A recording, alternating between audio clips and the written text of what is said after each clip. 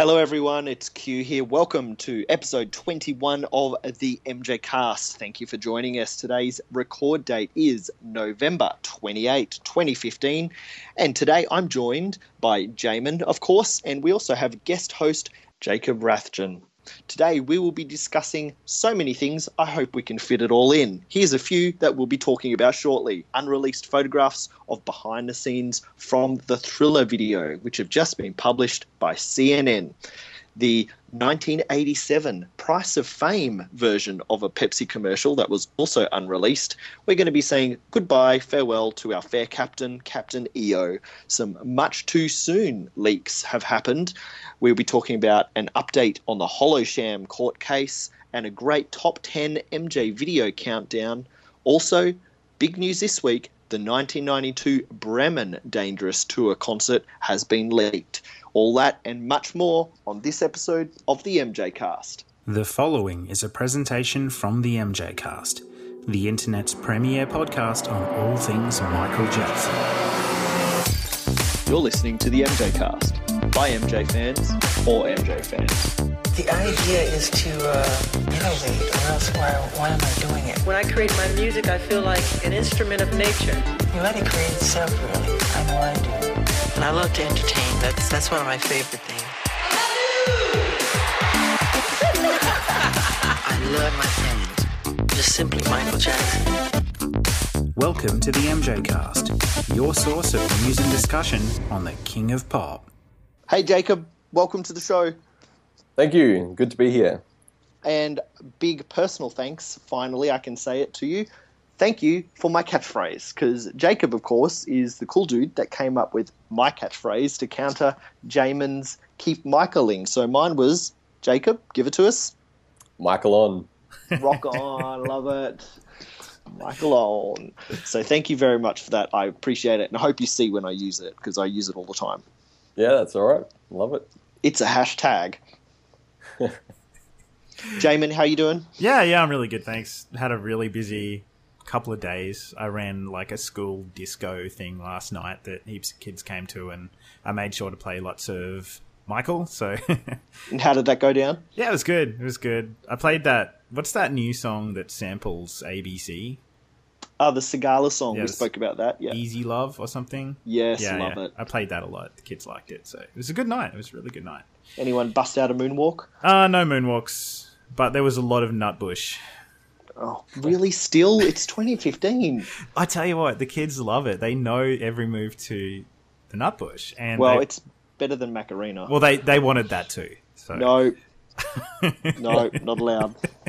Don't encourage it. It actually started off with like a lot of really great music, like, current great hits and like R&B songs and stuff. But then, like any school disco, by the end of it kind of diluted down into the Nutbush, the Macarena, So once they were all drunk on red cordial, yeah, it got messy. It got very messy, but yeah, it was a fun night. Very tired now though, but it was fun.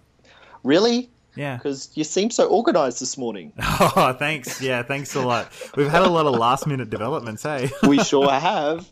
It's crazy. So, I was going to get Jacob just to tell us a little bit about himself and about him being a fan. Yeah, so I became an MJ fan in 2005, which is sort of like one of probably the hardest times to really become an MJ fan. The way I became one was at my school we had these like primary school concerts where each year level would do a piece and show the parents or whatever for a night, and the year 6 class of 2005 did Thriller, and I don't know what happened, but I just instantly fell in love with the song. I hadn't heard any Michael Jackson song before, or like was conscious of hearing one. I had only heard the name Michael Jackson through the news, so that was the only connection I made at that point. But later on, it was funny, in a year 4 camp, I was in year 4 at the time, and we had a camp, and we had this talent show that we could do, and I chose to do Thriller. And so I got a bunch of my friends, and we did the Thriller dance, and that's pretty much how it spanned off with my obsession with MJ. That's cool. Really cool story. Yeah. So what did you sort of think at the time? Like all you sort of knew was Thriller, but then, of course, in the news, all the headlines were horrific headlines. Like, how did that sort of equate to you? Yeah, well, I mean, a year 4, so what's that age? I don't know, maybe like 10 years old? Yeah. Yeah, Younger? roughly 9 or 10. Yeah.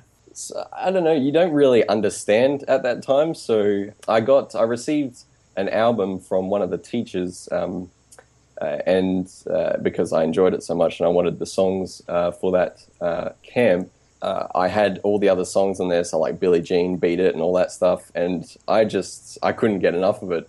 So I was listening to the music more than I was paying attention to the news. So that's sort of where I went from there. So yeah, the music trumped all the news, as it should do. Absolutely. Did you cop plenty of shit, though? No, because I don't think, like, again, I think just that age, like, no one really, not many of my friends or classmates really knew Michael Jackson, just because of our age, and at, like, that time in history, it was just like Michael Jackson was a legend, and not sort of like talked around the home much anymore, like, sadly. But yeah, he was just like just these kids. So I was sort of bringing them knowledge about Michael Jackson more than anything else. But yeah. Yeah, I think we can all relate to that for sure. I'm trying to remember. I think I had actually finished school. I'd graduated in 2003, and the news about the trial and everything just came out as soon as I finished school.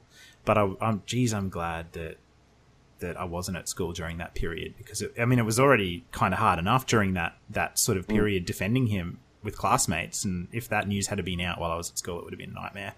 Yeah. Oh my God, this makes me feel so old. I copped it for the 93 shit, and then I had finished school, obviously, in 2005, so yeah, 2003 onwards, but yeah. I was working then. Oh my God, I'm so old. I think Living with Michael Jackson aired when I was in, like, year 12, I think it was, and then obviously it was a bit downhill after that. Yeah. It's been a bumpy ride. Definitely. You guys want to hit something embarrassing? This is pretty always bad. You guys have got I wonder if you can compare to this. You probably can, but, like, did you guys ever wear any, like, Michael, like, trademark stuff to school? Like white socks? I used to wear a black glove, and everyone go, "What happened to your hand?" Oh, really? You did a glove? I didn't. I had finger, like, I had Band-Aids on my fingers. Yes. I did that. Had the white socks. I did finger tape too.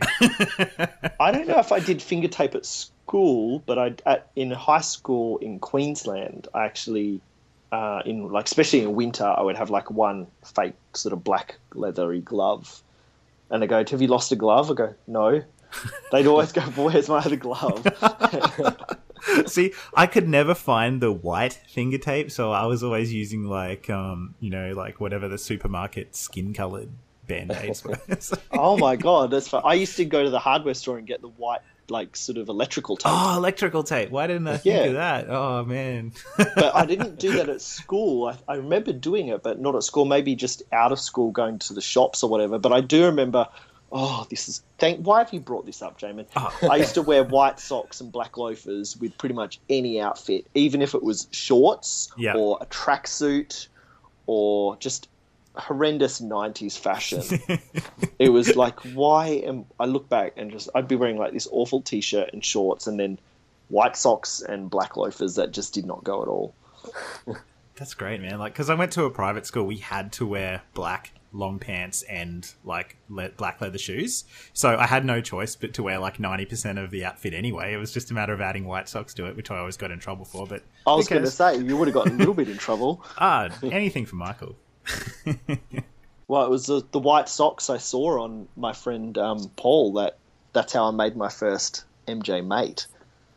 Paul Black? Actually, yes. Another Paul Black reference. Another Paul Black reference. We'll get him on one day. But yeah, I worked at a supermarket, and I saw this guy with white socks and black loafers, and I'm like, seriously, really? There's only like certain amount of people that would do that, and yeah, got talking, and that's sort of how I first met my first MJ mate. Totally. Jacob, I've got a question for you. I've got to know, were you like drawn, when you first got into Michael Jackson, were you drawn more to like the dance aspect, the music aspect, like live performance? What was it about Michael that really got you interested? What aspect of his artistry? Good question. Yeah, I think it was definitely dance, because just watching the kids perform Thriller, it was just, I don't know, something about that just drew me in, and there was something in me saying, I've got to do this. I've got to learn how to do this. So, yeah, it was definitely early on, like very beginning, was definitely dance, and then what held on, kept my love for it was probably the music, that which like tied it up all together. Super awesome. That's cool. Well, thanks again for joining us today as our guest host. Yeah, that's all right. Honor. So speaking of Thriller, there's just been some news coming out over the last few days or so, actually, that CNN have put out, and they've published some, I guess, very, very rare, I wouldn't say never before seen, but definitely some very rare photographs of Michael Jackson behind the scenes preparing for the Thriller video clip shoot. And I think these photos are beautiful. Jacob, have you had a chance to see them? I have, and I love every single one of them. I love the one where Michael's taking a drink from the cup as the werewolf. Oh, it looks so great. And the photos are such high quality as well. You can tell it's, professionally shot by a great photographer, obviously being Douglas Kirkland. Beautiful photographs that really capture the making of that amazing, amazing short film. Q, what did you think of it? My favourite photo was the one where he's just getting makeup done and there's a giant-ass boa constrictor on his lap. Oh, yeah. Yeah. As if that's totally normal. As if that's totally normal, and I'm sure the poor makeup artist isn't just like, shitting himself. Because that is a huge, huge snake. Oh man, there's so many stories out there of whether it's like makeup artists or music producers or engineers working with Michael in a professional situation, and he'll just be there with a chimpanzee or a snake or a llama. I'd rather a llama or a chimpanzee than a giant-ass boa constrictor. Yeah, I'm not a big fan of snakes. I like friendly snakes, but any of them could be scary. Yeah, totally. So, Q, I remember you telling me at some point that you've actually got a book called... I'm just getting it now, actually. Yeah. I'm just getting something ready. So, yeah, because that's where I think some of these are from. If you haven't got this book, it's called Michael Jackson, The Making of Thriller. 4 Days, 1983. Douglas Kirkland with an introduction by Nancy Griffin. We will put a link to it in the show notes. It's a hardcover coffee table book, and the front cover is a huge lenticular hologram of Michael, and then when you tilt it, turning into the zombie. Oh, that's and cool. It's really cool. I had it up on the sort of bookshelf in the lounge room for Halloween or Thrilloween. So I think at least some of those photos. Oh no, here we go. Here's the boa constrictor one. There's another one with poor Bill Bray standing next to him, and Michael's like half done up as the werewolf, and he's got this huge ass snake on his lap in his hands. So that's where, I don't know, why are these photos now on CNN like yesterday? Like, what is this for? Is this because of Google Play giving away the album for free for a week? I don't know. It's a good question. I think it's not really a full-blown sort of article. The actual article on CNN is more like showcasing the book, I think. So I don't know whether Douglas Kirkland has organised with CNN to do a bit of a promotional push around the book again, because the book came out in 2011. These photos have been available in the book for a long time, but for whatever reason, like, they're just kind of, the photos are high-quality digital versions of them, I guess, are just kind of hitting the Michael communities now, and people are seeing these sort of for the first time. So I guess maybe it's more to do with the digital versions being released rather than scans of them from the book, but not maybe. really sure. Some of the freakiest photos are about page 168. It's actually Michael removing the makeup. Oh. It is creepy as hell. It actually looks like, because underneath his face is all like red from all the agitation from probably the glue and stuff like that, and working under hot lights for hours and hours.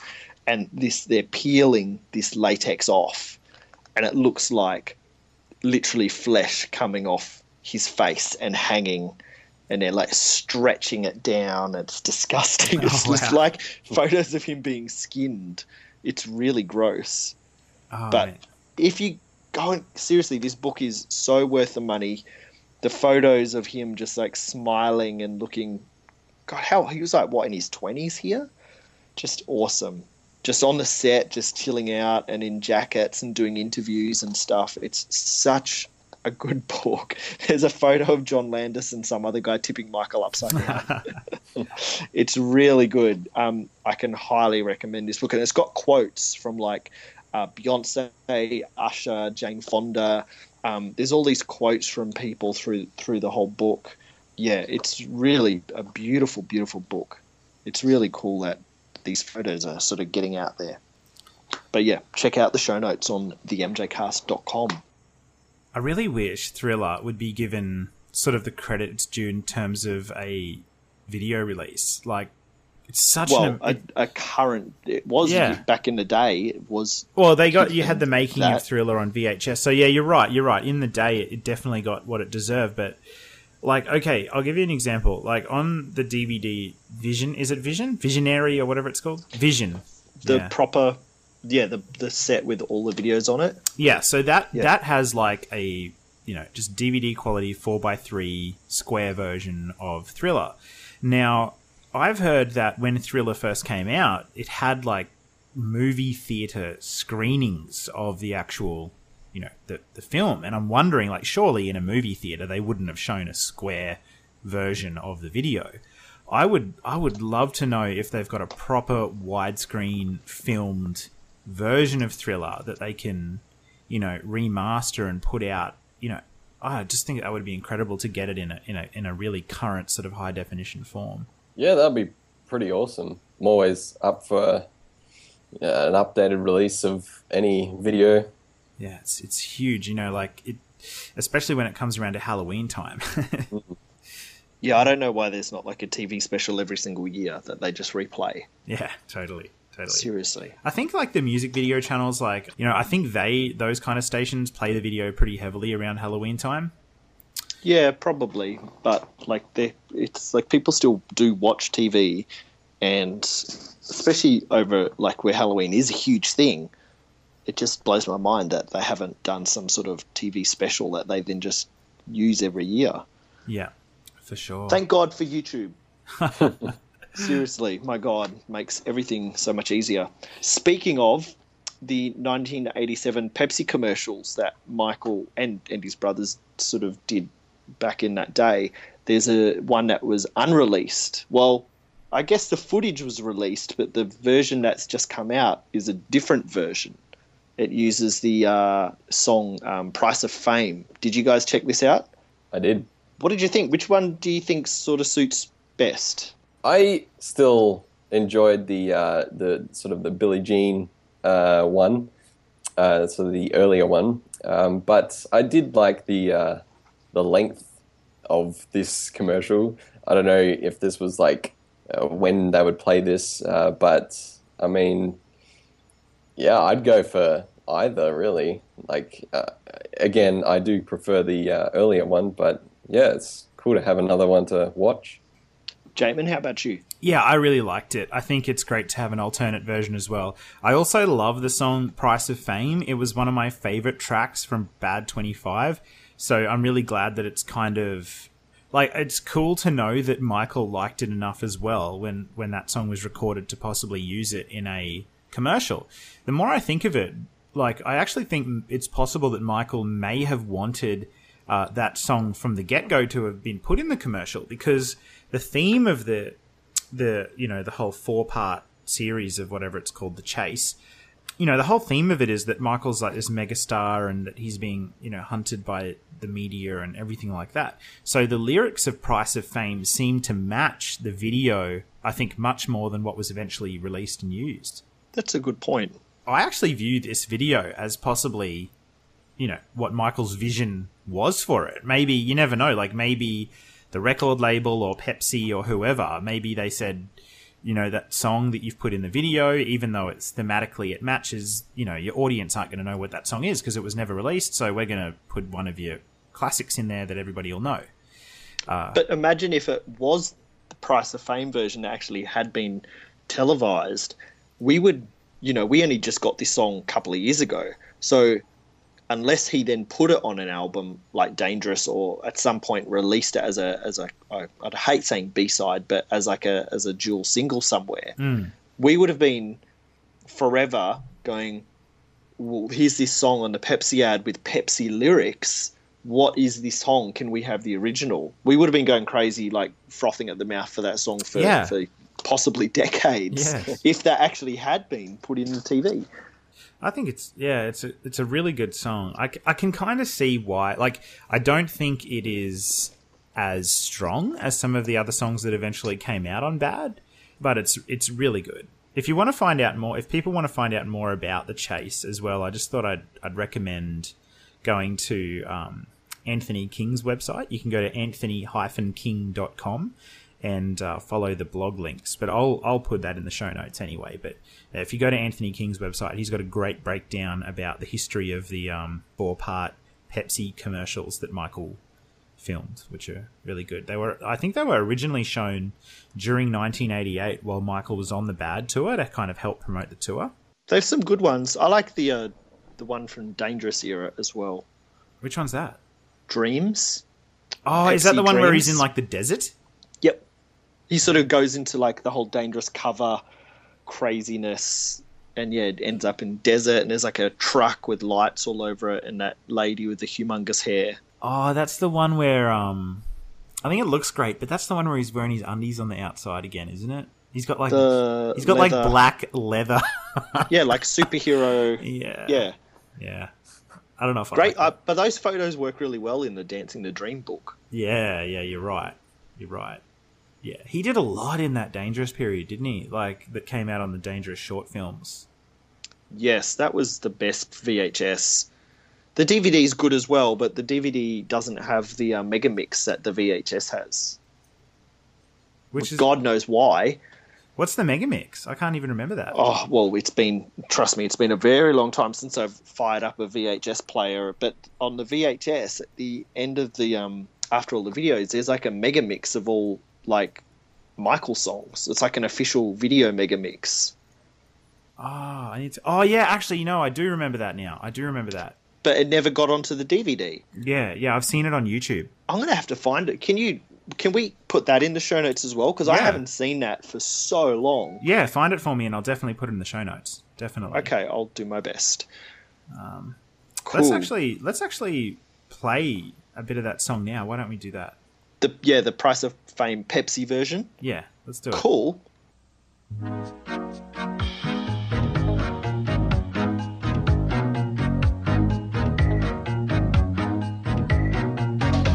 You got a dream, you gotta follow it now, wherever it may go. We're the Pepsi generation, gonna change the world today. We're reaching to touch the sky, so put a Pepsi in your hand. You gotta understand, what we gotta try to live that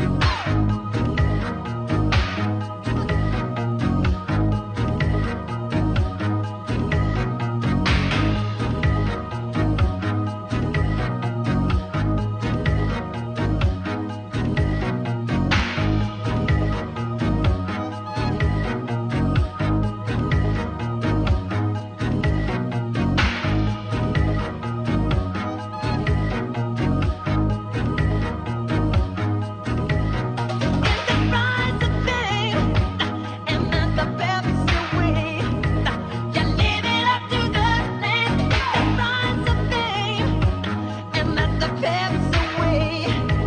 You're living up to the name with the rise of fame. I'm at the pebbles away. You're living up to the name with the rise of fame. And as the pebbles away. Yeah, that was really cool. Did you guys see the lip sync battle between Anthony Mackie's Too Legit to Quit and Joseph Gordon-Levitt's Rhythm Nation? Yes. I thought it was Oh awesome. my god. How good. So funny. Now, Anthony Mackie, is he Hawkeye in the Avengers? I don't know.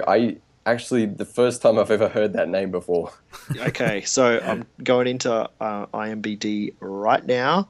Yes, that is. So I think he's most currently known as Hawkeye in the Avengers and Ant-Man and Captain America: Winter Soldier and the upcoming Captain America: Civil War. He's pretty cool. But yeah, so that's who he is for those of you who don't know him. He's in the $1 Million Baby, Real Steel, The Hurt Locker.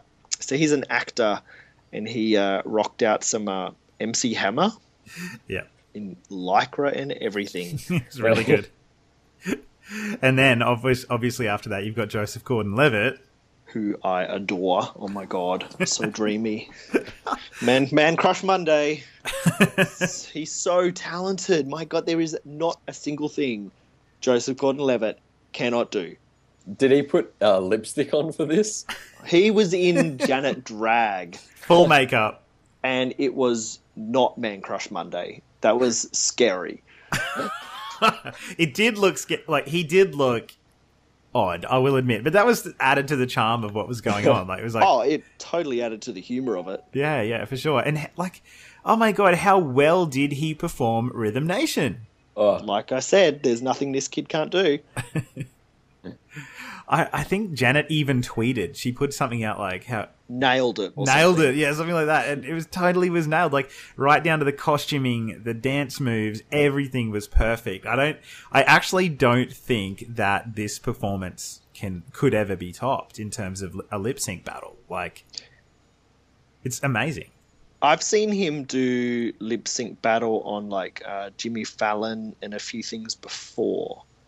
Have you guys seen some of his other stuff? No, I haven't. This is the only one. I have, Okay. Yeah, he's very good. Very good indeed. I'm just trying to find him on Twitter so we can link to that. But of course, he started off back in, what was that show? Third Rock from the Sun? Yeah, that's right. He was in that. Yeah, that was a good show. And he was in an awesome movie. Did you guys ever see that sci-fi movie Looper? Yes. See it. It's, oh my God, that was like my film of the year that year. Yeah, and he played someone.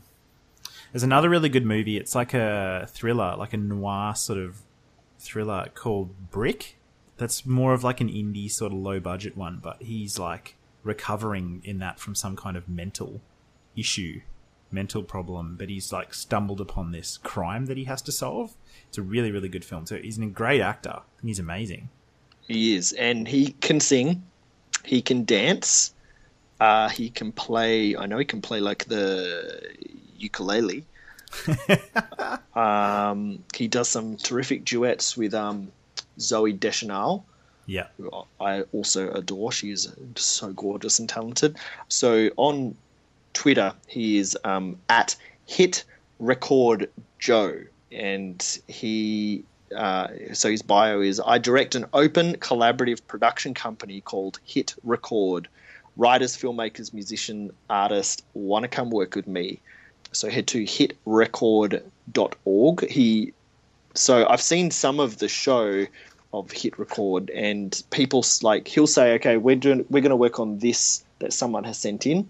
So we need musicians to do this. We need animators to do this. We need like script writers to do this, this, and this. So people from all around the world send in contributions, and from that he picks what they can, the best ones that they can then put the project together with. It's so innovative and awesome that he supports like talented people everywhere. And then it goes on the show and they showcase it and stuff, and they do live stuff. But yeah, he's so funny and so charming and so talented and so dreamy.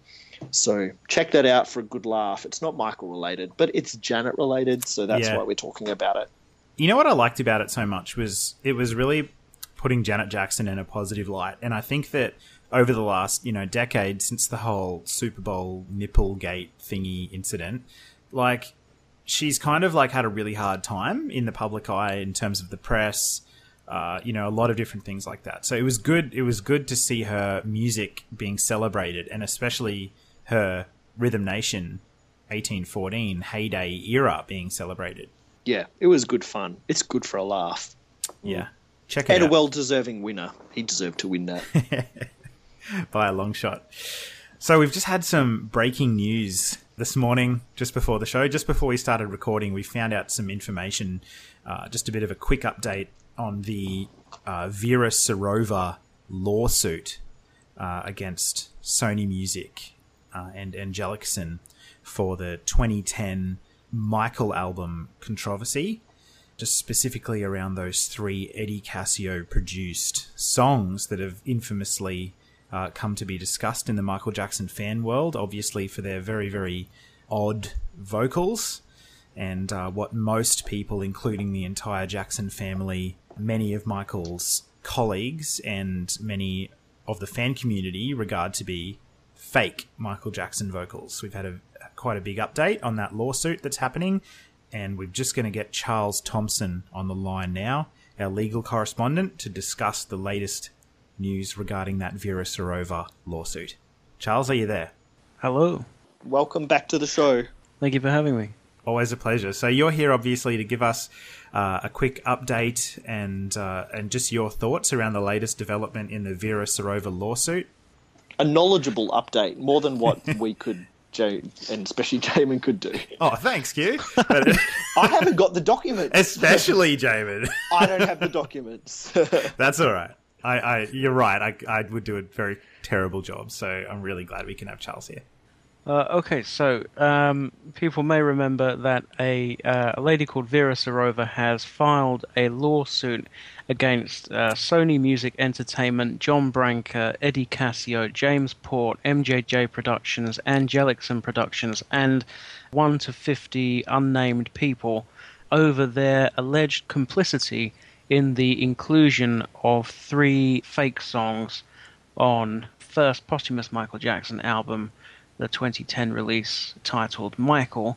She believes that 3 songs, Breaking News, Keep Your Head Up, and Monster, were recorded by an imposter and not by Michael Jackson, and she has filed a class action lawsuit on behalf of herself and others. I believe the lawsuit says others similarly situated, seeking compensation for having been duped by these 3 fake songs.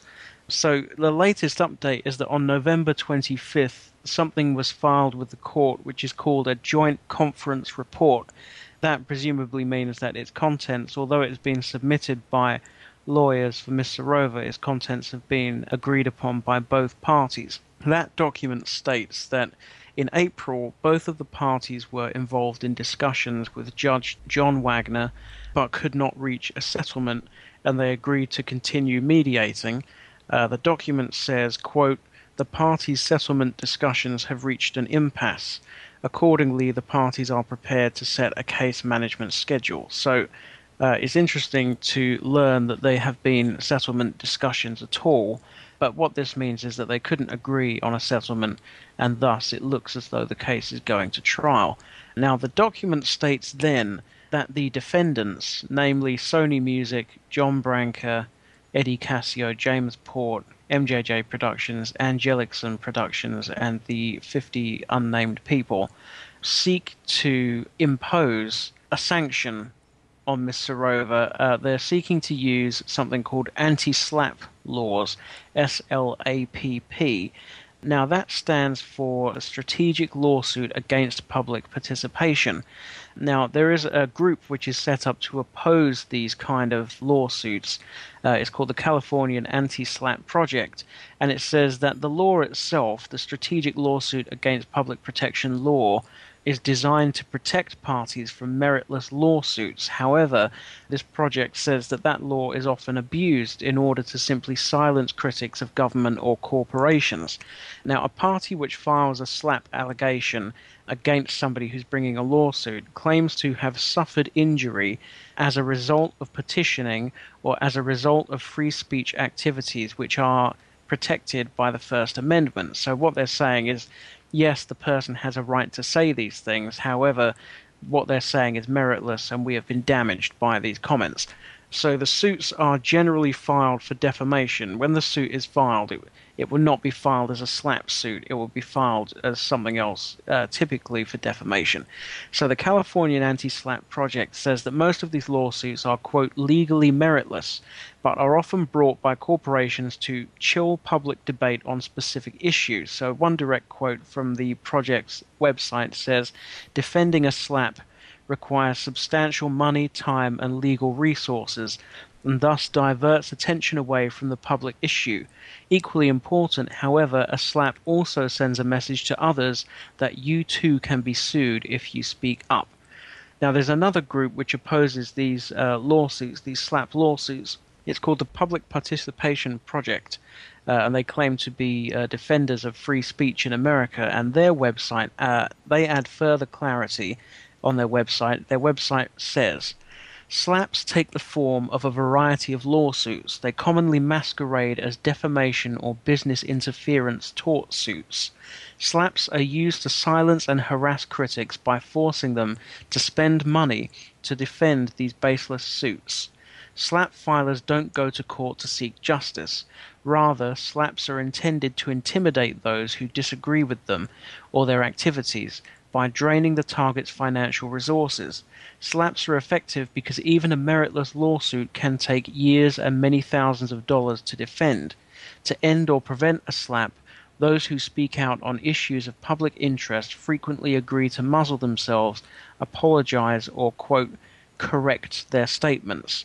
So what this means is that this lawsuit will seek to silence, according to these protest groups who oppose this legislation, they say that people who bring these lawsuits basically seek to silence the people who are suing them. So they tie them up in a complicated legal problem, which, although in most cases it's meritless, drains their resources to the point where they can no longer afford to progress with their own lawsuit and end up having to silence themselves and no longer raise these issues in a public forum.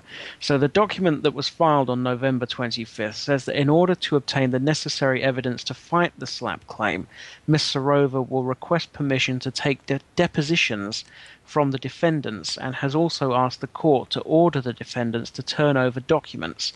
Now, all of these depositions and documents will relate to a number of subjects, and the subjects they will relate to are the history of the disputed tracks, including their writing, development, creation, production, editing, mixing, engineering, ownership, copyright, transfer, licensing, exploitation, publishing, release, distribution, marketing, sales, and profits.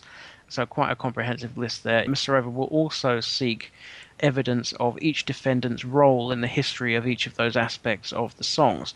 She will also seek evidence in relation to whether Michael Jackson performed the lead vocal on the 3 tracks, each defendant's knowledge of whether Michael Jackson performed the lead vocals on those tracks, the history of each defendant's investigation into the disputed track's authenticity, Jason Malachi's role in the 3 tracks, and each defendant's representations and or failure to disclose information about whether Michael Jackson performed the lead vocal on the tracks.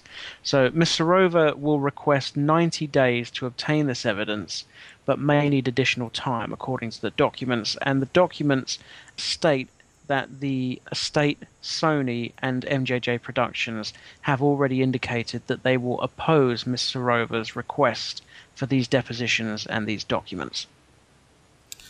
Wow. It's in my opinion, a very, very big development, and something that, like, I'm just really glad that this is moving ahead, and that it's disappointing, I guess, that this legal, I wouldn't really call it a loophole, would you, Charles? This anti-slap situation, it's disappointing that seems to be a roadblock in Vera's being able to move forward with suing? Well, I don't know that it's a loophole. I mean, I can understand why a law like this would be useful. So, for instance, if you have a mad person who harasses somebody by filing lawsuits against them once a week, then this would seem to be a very helpful piece of legislation which would help you to stop them from doing that. But as the protest groups say, and I'm taking their word for it at the moment, but it seems like an easy piece of law to abuse. Now, the websites actually say that these lawsuits generally fail, almost always fail. In most cases, they're meritless cases. But what they do, they don't file the slap expecting to win.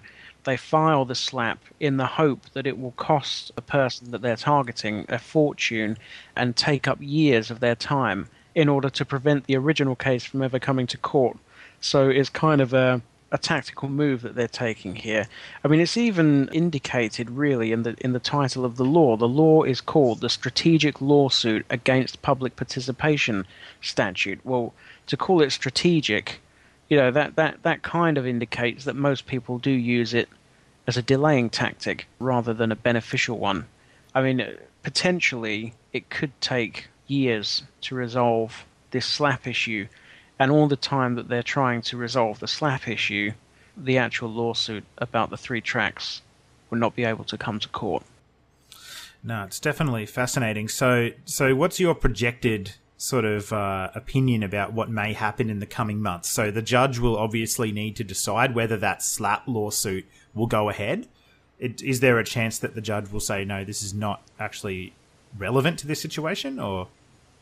Well, it's an interesting one, because what you have here is Miss Serova saying, how am I supposed to defend myself against this when they're refusing to give me evidence? One of the things that she will be seeking questions about is each defendant's, quote, non-disclosures regarding whether Michael Jackson performed the lead vocals. So she's saying that there is a dearth of evidence in the public domain at the moment, and so in order to adequately oppose this slap attempt, which they are saying that they're going to bring, I'm going to need all of this evidence.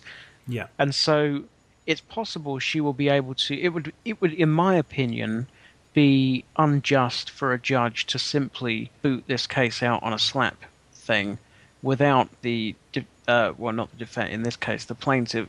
Well, in the slap motion, she'll be the defendant. So without the defendant being able... If the defendant is saying, I can't even present a defense here because they won't give me any evidence, they won't give me anything, then it would seem to me to be unjust to then boot the case out and grant the slap. But you just never know what's going to happen in these cases. It depends on the judge, it depends on the lawyers, it depends on people's mood on the day. It just, it's a real... unpredictable arena, the courtroom. It will certainly be interesting to see which way it goes. I mean, if the slap attempt is upheld and the lawsuit is booted out on that basis, then it will merely add accelerant to the fan community's belief that the estate and Sony are orchestrating a massive cover-up here. So really, they're shooting an own goal if they win, because they just look immediately like they're engaged in a cover-up. Exactly. I think if they've got nothing to hide, then they should be presenting true evidence that these tracks are allegedly real. Well, that's the thing. I mean, I don't know if you remember, but at the time there were articles written which said that there was evidence that these tracks were real. It claimed that there was footage of Michael in the studio, I believe, and photographs and handwritten lyrics and other things like that. So if that evidence existed, it's difficult to see why they don't just present it. Especially given that the controversy about the vocals on the album does seem to have significantly impacted the commercial success or lack thereof of the album upon its release. I mean, I remember when that album came out, within about a month it was in the bargain bin in England. It was straight into the bargain bin. Nobody bought it. Compared to Escape, certainly it was a flop. I seem to remember that the estate actually put out a press release at some point trying to salvage something from that album, and they claimed it was the the most shipped album of the year. The most shipped and least sold. The most shipped. Yeah, that's why there's about 300 copies in every bargain bin in the world. Yeah, so that was funny. You know what? You know what else is interesting is just a few hours ago, Eddie Cascio, obviously the record producer and friend of Michael Jackson, who's under fire here in this lawsuit. Well, that's who Angelicson is. Yeah, Angelicson's his production company. That's right. Yep. So he's come out and done his first major interview since that infamous Oprah interview that took place with Teddy Riley. It wasn't with us, by the way. No, and he was our only person that's ever said no. Well, he didn't say no. He just didn't say yes. There was a long time he was saying yes, I'd love to come on the show, but he hasn't really got back to us for a very long time. So anyway, so he's done this interview. I can't remember with what newspaper, but it's a kind of like an all-encompassing interview that we'll put in our show notes about him working with Michael and apparently writing these songs and recording these songs in 2005 during the trial. And oh, geez, it's a fascinating read, but it's interesting why he would choose to do an interview, such a positively and obviously biased one, and release it right now, just as these court documents are being released to the public. That is interesting. I've not seen the interview. I'd be interested to read it to see if there's any indication that the interviewer actually asked him any challenging questions. He did. The interviewer asked them challenging questions, but in the interview it says that Eddie Cascio refused to comment on the class action lawsuit. He might not be allowed to. Mm. Well, he may have been advised not to. That wouldn't surprise me. But, I mean, he wouldn't have had to have asked him about the lawsuit. He could merely have asked him about the production of the songs. I would be much more interested in hearing your interview with Eddie Cascio. Well, I will admit I've spoken to him at length about this situation, and when I have spoken to him, he's been very open and very happy to discuss the recording of the songs according to his point of view and his claims. So look, I just think it's a case that needs to happen, and I'm glad it's happening. I'm glad that it didn't get settled. I guess that it is at least progressing forward.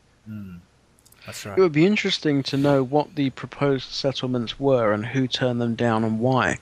That would be interesting to hear. What I'm interested in as well is the cost situation here, because this is a class action lawsuit, I believe, based on the fact that the document says that Miss Serova has filed it as an individual on behalf of herself and all others similarly situated. Because I spoke to fans at the time who were interested in joining the lawsuit, but were concerned that if it was lost, they would be landed with a share of a legal bill. And I'd be interested as well to know that how Miss Serova is going to cover not only the cost of this lawsuit, but the costs of the many defendants if she loses, because their costs will almost certainly be awarded. The judge will order her to pay them. So she's a very brave lady to have filed this lawsuit. Yeah, it's interesting, and I've just spoken to Vera this morning, and she has expressed interest in the possibility in the coming months of coming on the show, and I'd love to set up a special episode maybe where we could speak to yourself, Charles, and maybe Damien Shields and Vera Serova, and kind of set up a roundtable discussion of the case and why it's happening. Yeah, I'm happy to do that. Yeah, it's very interesting. Well, thank you, Charles, for coming on the show today and giving us an update on the Vera Serova case. We look forward to hearing from you again in the future on any more developments that come out regarding that case. Great. Thank you very much for having me. Pleasure. Well, there you go. I probably didn't understand all of what Charles was telling us, but it certainly gave us a lot of information and, very interesting to hear from someone that knows what he's talking about, especially. So that was great of Charles to explain that to us. Thanks for hooking that up for us there, Jamin. Pleasure. So let's move along in news that isn't as breaking and as ground shaking, but not great news. But Epcot is to replace the final Captain EO. Finally, so Epcot is the park down in the second park that opened down as part of the Walt Disney World Resort complex in Orlando or Florida, and Captain EO has been playing there in the Magic Eye Theatre in the Imagination Pavilion, were originally played back in the late 80s until 1996. So it is farewell for Captain EO. They are replacing it with basically a DVD extra. They are playing the Disney Pixar short films that are released on DVD. That's what is replacing it. So that's really... Are they going to fill theaters? Because, like, I've seen, it's not always full in Captain EO, but it's still got people going to see it. Like, who is going to go and watch a DVD extra of, like, short films? They are very good short films, mind you, but, yeah, so I don't... Whatever.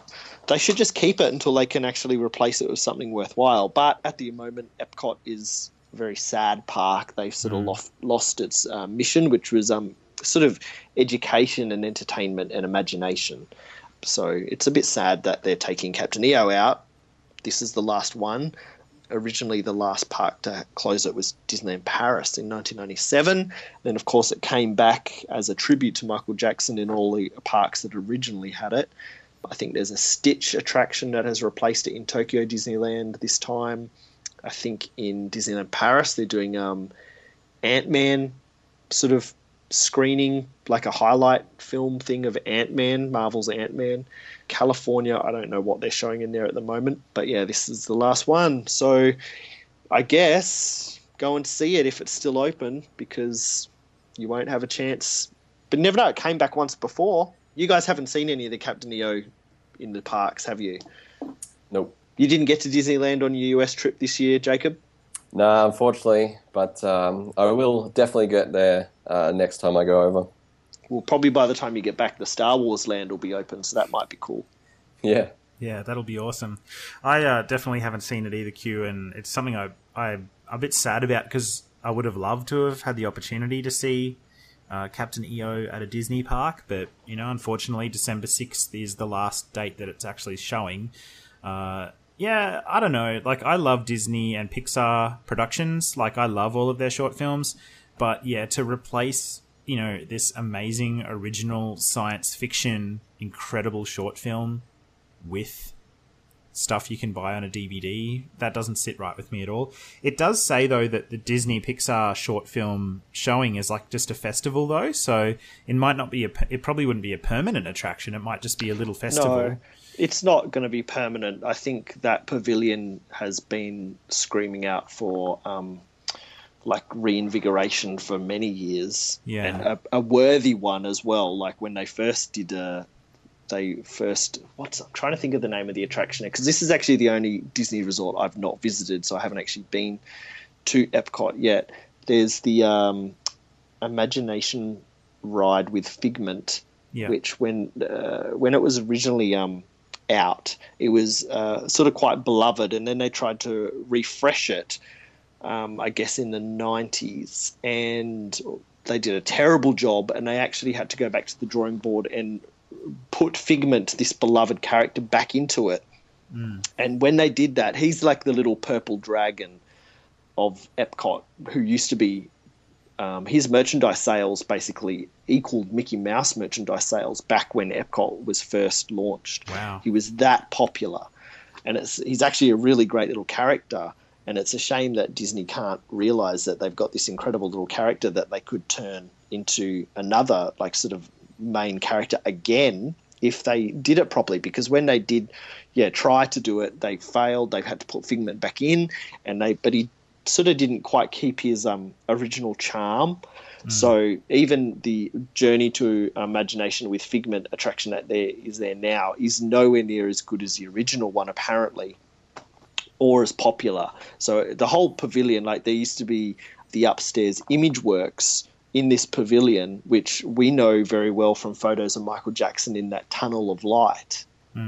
You see the coloured lights all behind Michael. Great photos. I remember those. Yeah, they were awesome. So that was upstairs in the Imageworks, and that has been closed for a very long time. Parts of it are still up there, but parts of it would have been taken out. So that's a very much missed thing from this pavilion as well, the Imagination Pavilion. So, yeah, the whole pavilion's screaming for a refurbishment, but until they're going to do it properly, like, there's not really a reason that we know of that they need to take Captain EO out. maybe the contract to screen it was only for a fixed time. A certain amount perhaps. of time. It'd be great if they could actually have, this is something, again, the Michael Jackson estate could be sort of organising. Like, wouldn't it be great if there was somewhere, it wouldn't maybe not have to be at a Disney park, but wouldn't it be great if they could screen Captain EO once a year somewhere as a special screening or something where fans could go? Or I'm not really sure, but they hadn't sold off all his stuff, they could actually have a museum, and Disney could license Captain EO to the estate. Yes. To screen in like a Michael Jackson museum. Yeah, exactly. Like, there should be a place that we should see it, and I think you guys would both agree that it's something that whoever has the rights to, either Disney or the estate, they should release it on Blu-ray. Absolutely. Couldn't agree more. With making of stuff, because there is actually I think hosted by Whoopi Goldberg, a making of documentary for it. Yeah. Well, we spoke about in an earlier show the music of Captain EO, and maybe we can pop the link back in the notes. There is actually a free Captain EO soundtrack album that you can get from the incredible website epcotlegacy.com. Absolutely. So now might be a good time, if you haven't already, to go and get the incredible Captain EO Experience album to celebrate Captain EO and bid him a fond farewell. So, also more news coming out about Michael Jackson music. Say, Say, Say, the 2015 remix, has just been released on vinyl and as a CD single on, I think it was November 20th. And JacksonSource.com, really great Michael Jackson and Jackson family related website, just put that news out that the single's able to be bought. What did you guys think of the artwork of the single? Yeah, I liked it. I like the sort of the working between Paul McCartney and MJ there, sitting at the control desk. Yeah, it's nice. Yeah, I thought it was really cool. Very classy. Yeah, it was great, and it's a really good song. I've been listening to it a lot lately, and I just think it's a really, really good reworking of the song. It's cool that it doesn't, like, I'm glad that they didn't take like brand new production from some sort of like hot DJ mix producer or something and update it to 2015 sound. It's still kind of honoring that original sound, but just with the alternate sort of vocal delivery, which I thought was really good. Yeah, they kept what made the song good, like the essence of the song. The song is very popular still, so they didn't, try and abandon what made it popular. I actually like it way more than what's on Thriller, like The Girl Is Mine. I kind of prefer Say, Say, Say. In some ways, I wish that could have been the song that came out on Thriller, but, either way, they're both great. The video is good too. Yeah. Oh, one of my favorite MJ videos, Say, Say, Say. Yep. With little LaToya and... Oh, yeah, she does a little cameo in it, doesn't she? Yep. It's funny. The new video, have you seen the new video? That's the one with the kids dancing, right? Yeah. Yep. Yeah. I enjoyed it.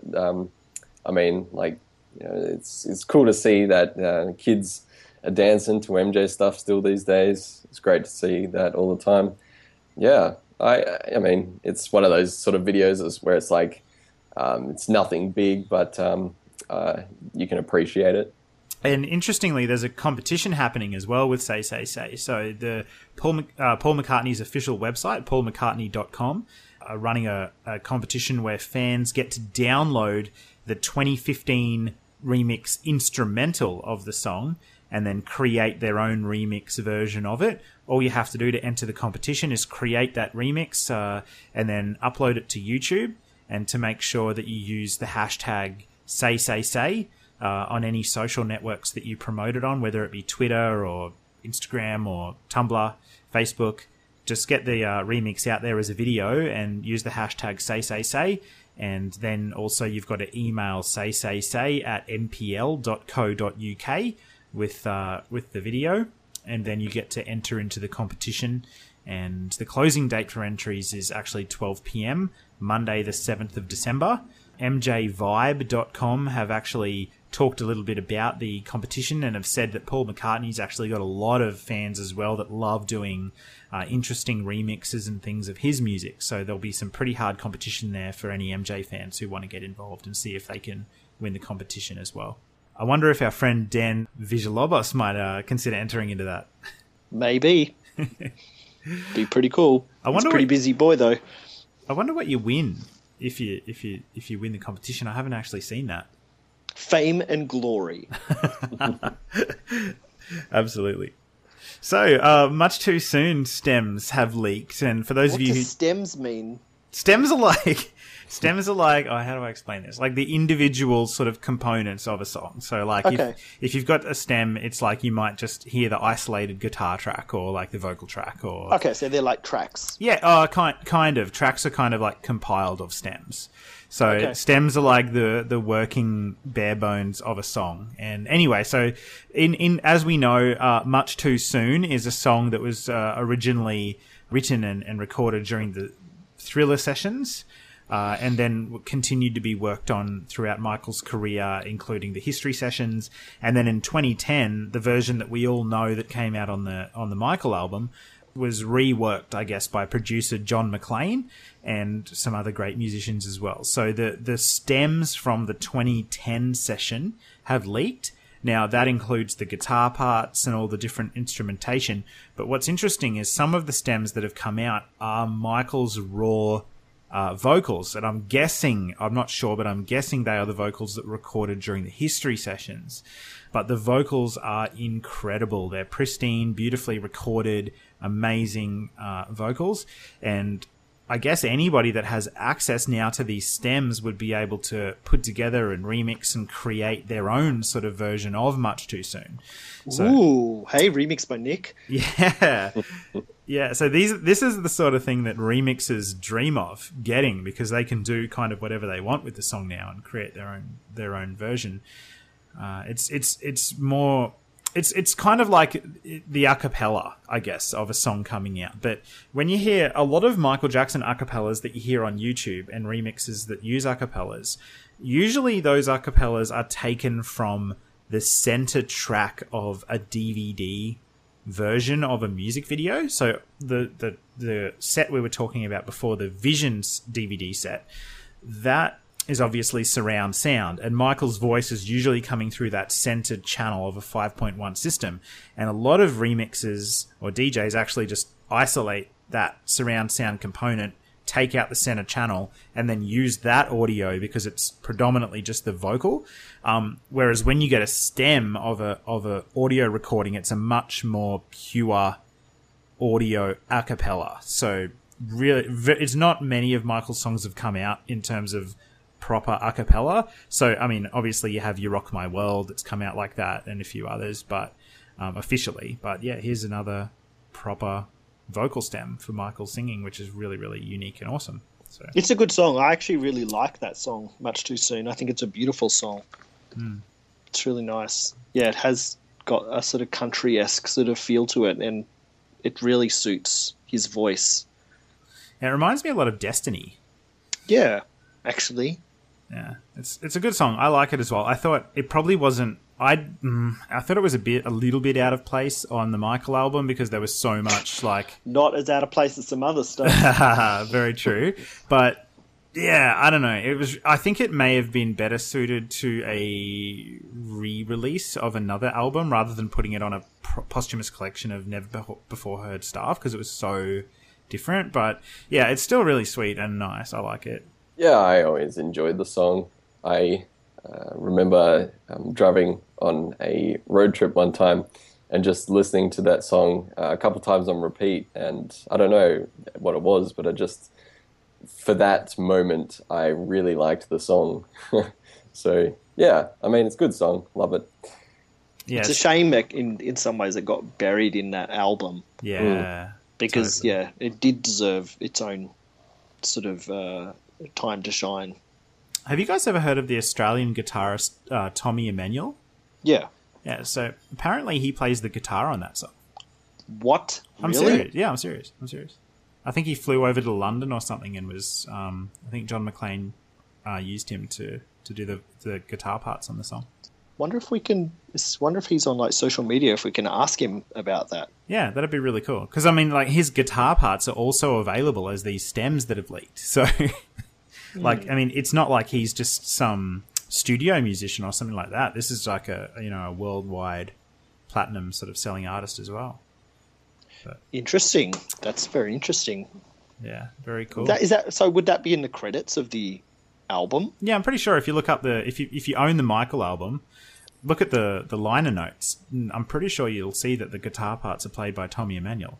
I don't know how we didn't know that before in pretty Australia. sure. Like, that would be, maybe I just ignored anything to do with this album. Oh, yeah, it was kind of like pushed into the back of your mind.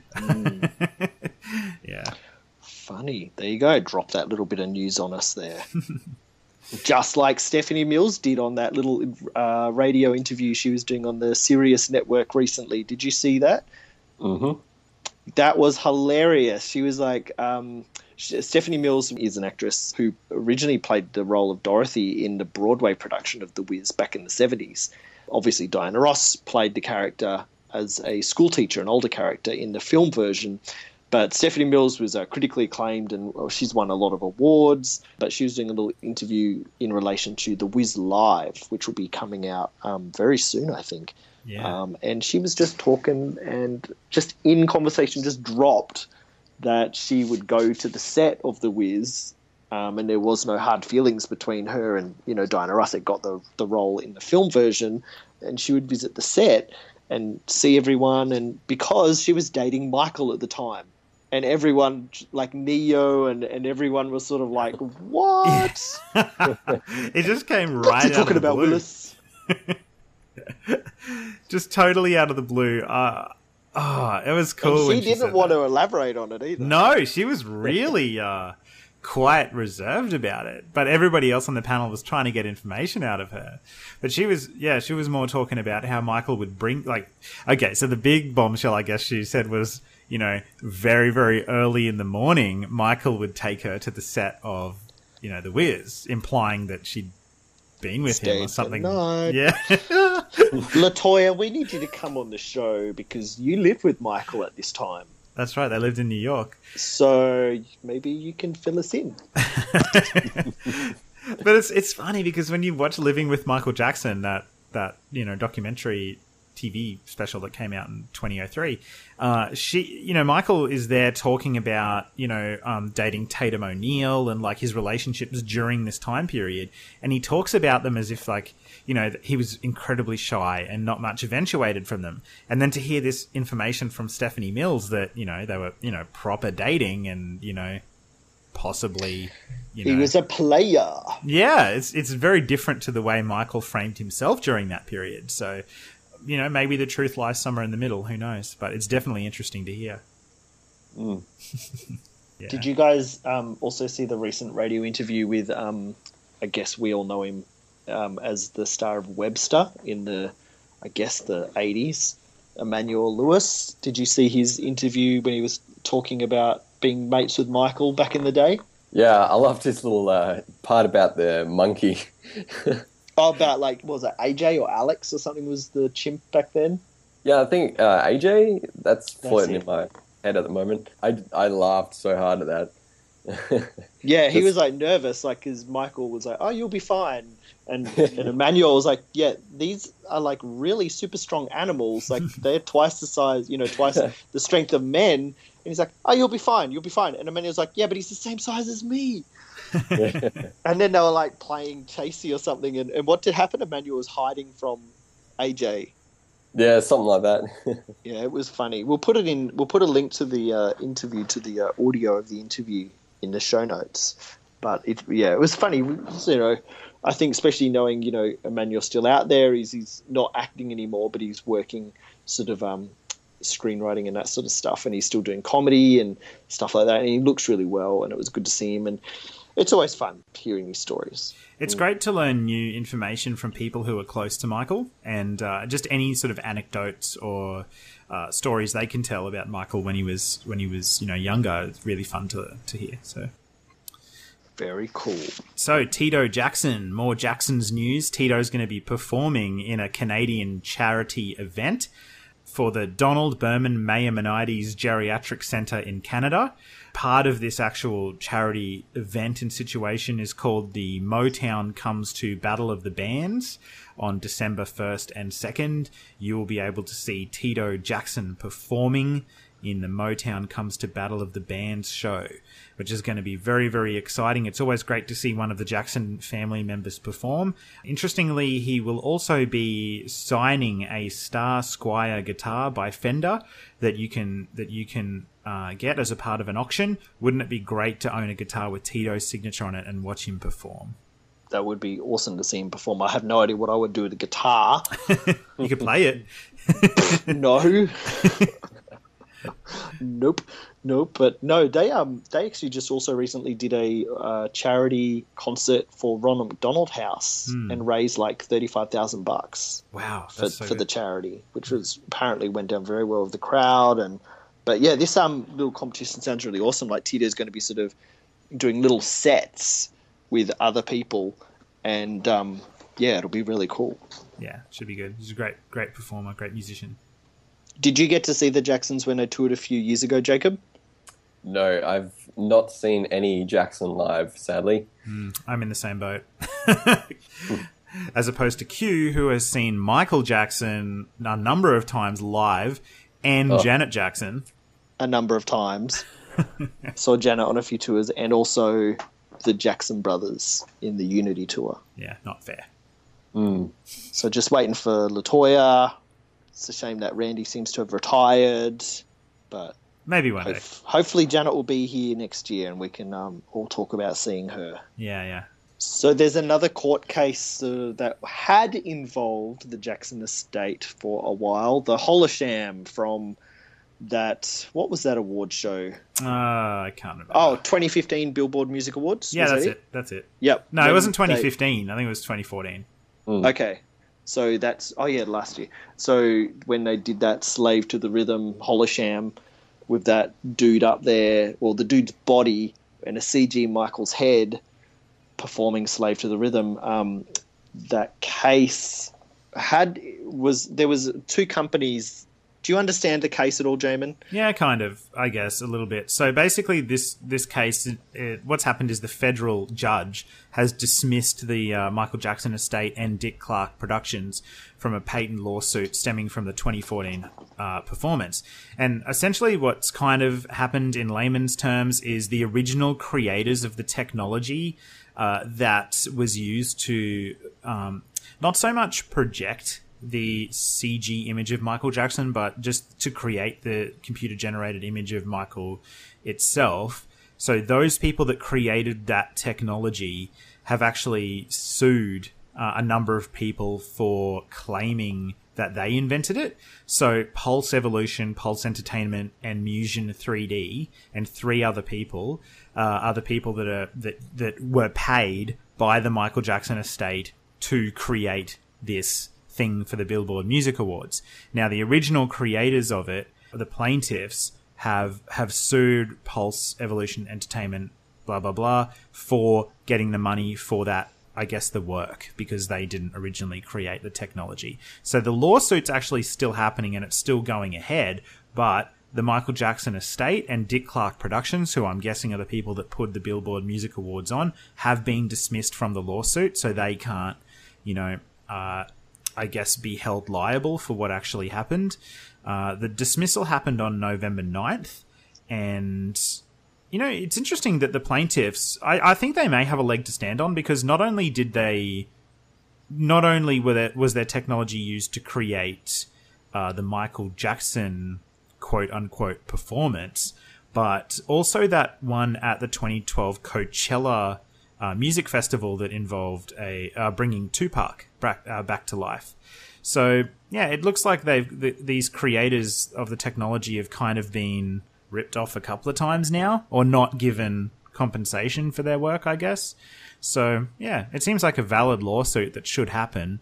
It's just, and it's probably right as well that the MJ estate have been dismissed, because I don't know, like, even though I disagree with the hologram Pepper's Ghost technology ever having been used in the first place, like, really, let's be honest. What happened was the Michael Jackson estate used current technology to try to further Michael's legacy. So I think in some ways their heart was in the right place, that it was just incredibly poorly executed and in very, very bad taste, but nothing illegal. So it's probably good that they have been dismissed from the lawsuit.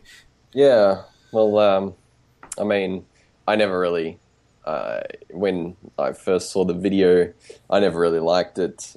Just, yeah, it was just not, like, you could tell straight away that's just not what Michael Jackson would be like. But yeah, in terms of, like, the court case, I mean, like, it's good that they're not, what sort of technology, all these, like, patents and stuff, it's a very difficult subject to move around. But yeah, glad that didn't get, I guess, blown up in anything big. Yeah. I think the concept, what could have happened, like, is sound. Like, they could really do a cool show with using this Pepper's Ghost effect, and the staging of this one was really well done. I just don't understand the limits of the technology. From what I understand, they need to film a subject with special film rates and lighting conditions. I think very high lighting conditions at high frame rate or something like that, so that they can have a high enough resolution to project it onto the translucent surface. So I think the limit of the technology is that they have not used Michael in either this one or the Vegas 1 show, because they haven't filmed Michael under those conditions. All they have is video footage like we do. So they have to go and film someone else who stands in his place and dances in his place and performs in his place. And then they use, like, CG to put a fake face, computer-generated face on whoever's body it is. So it's a shame that they can't figure out a way to actually use the footage that we have of Michael, either from concert performances or videos, to then put the legit Michael in these productions. I wouldn't have much of a problem if they were using actual legitimate Michael Jackson footage as this projected effect.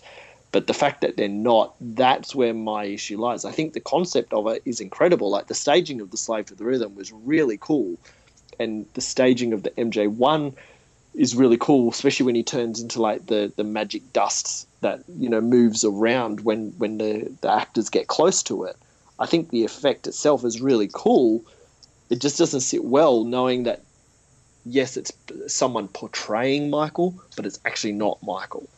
Yeah, definitely agree. I think they should hold off on trying to do this sort of thing until they can find a way to project three-dimensionally what's already been captured on video, the real Michael Jackson performing. Even if they have to embellish what they have as a 2D image and use computer-generated imagery to make that into a 3D image, I'm fine with that, as long as they're using the original source material and trying to be as true to that as possible.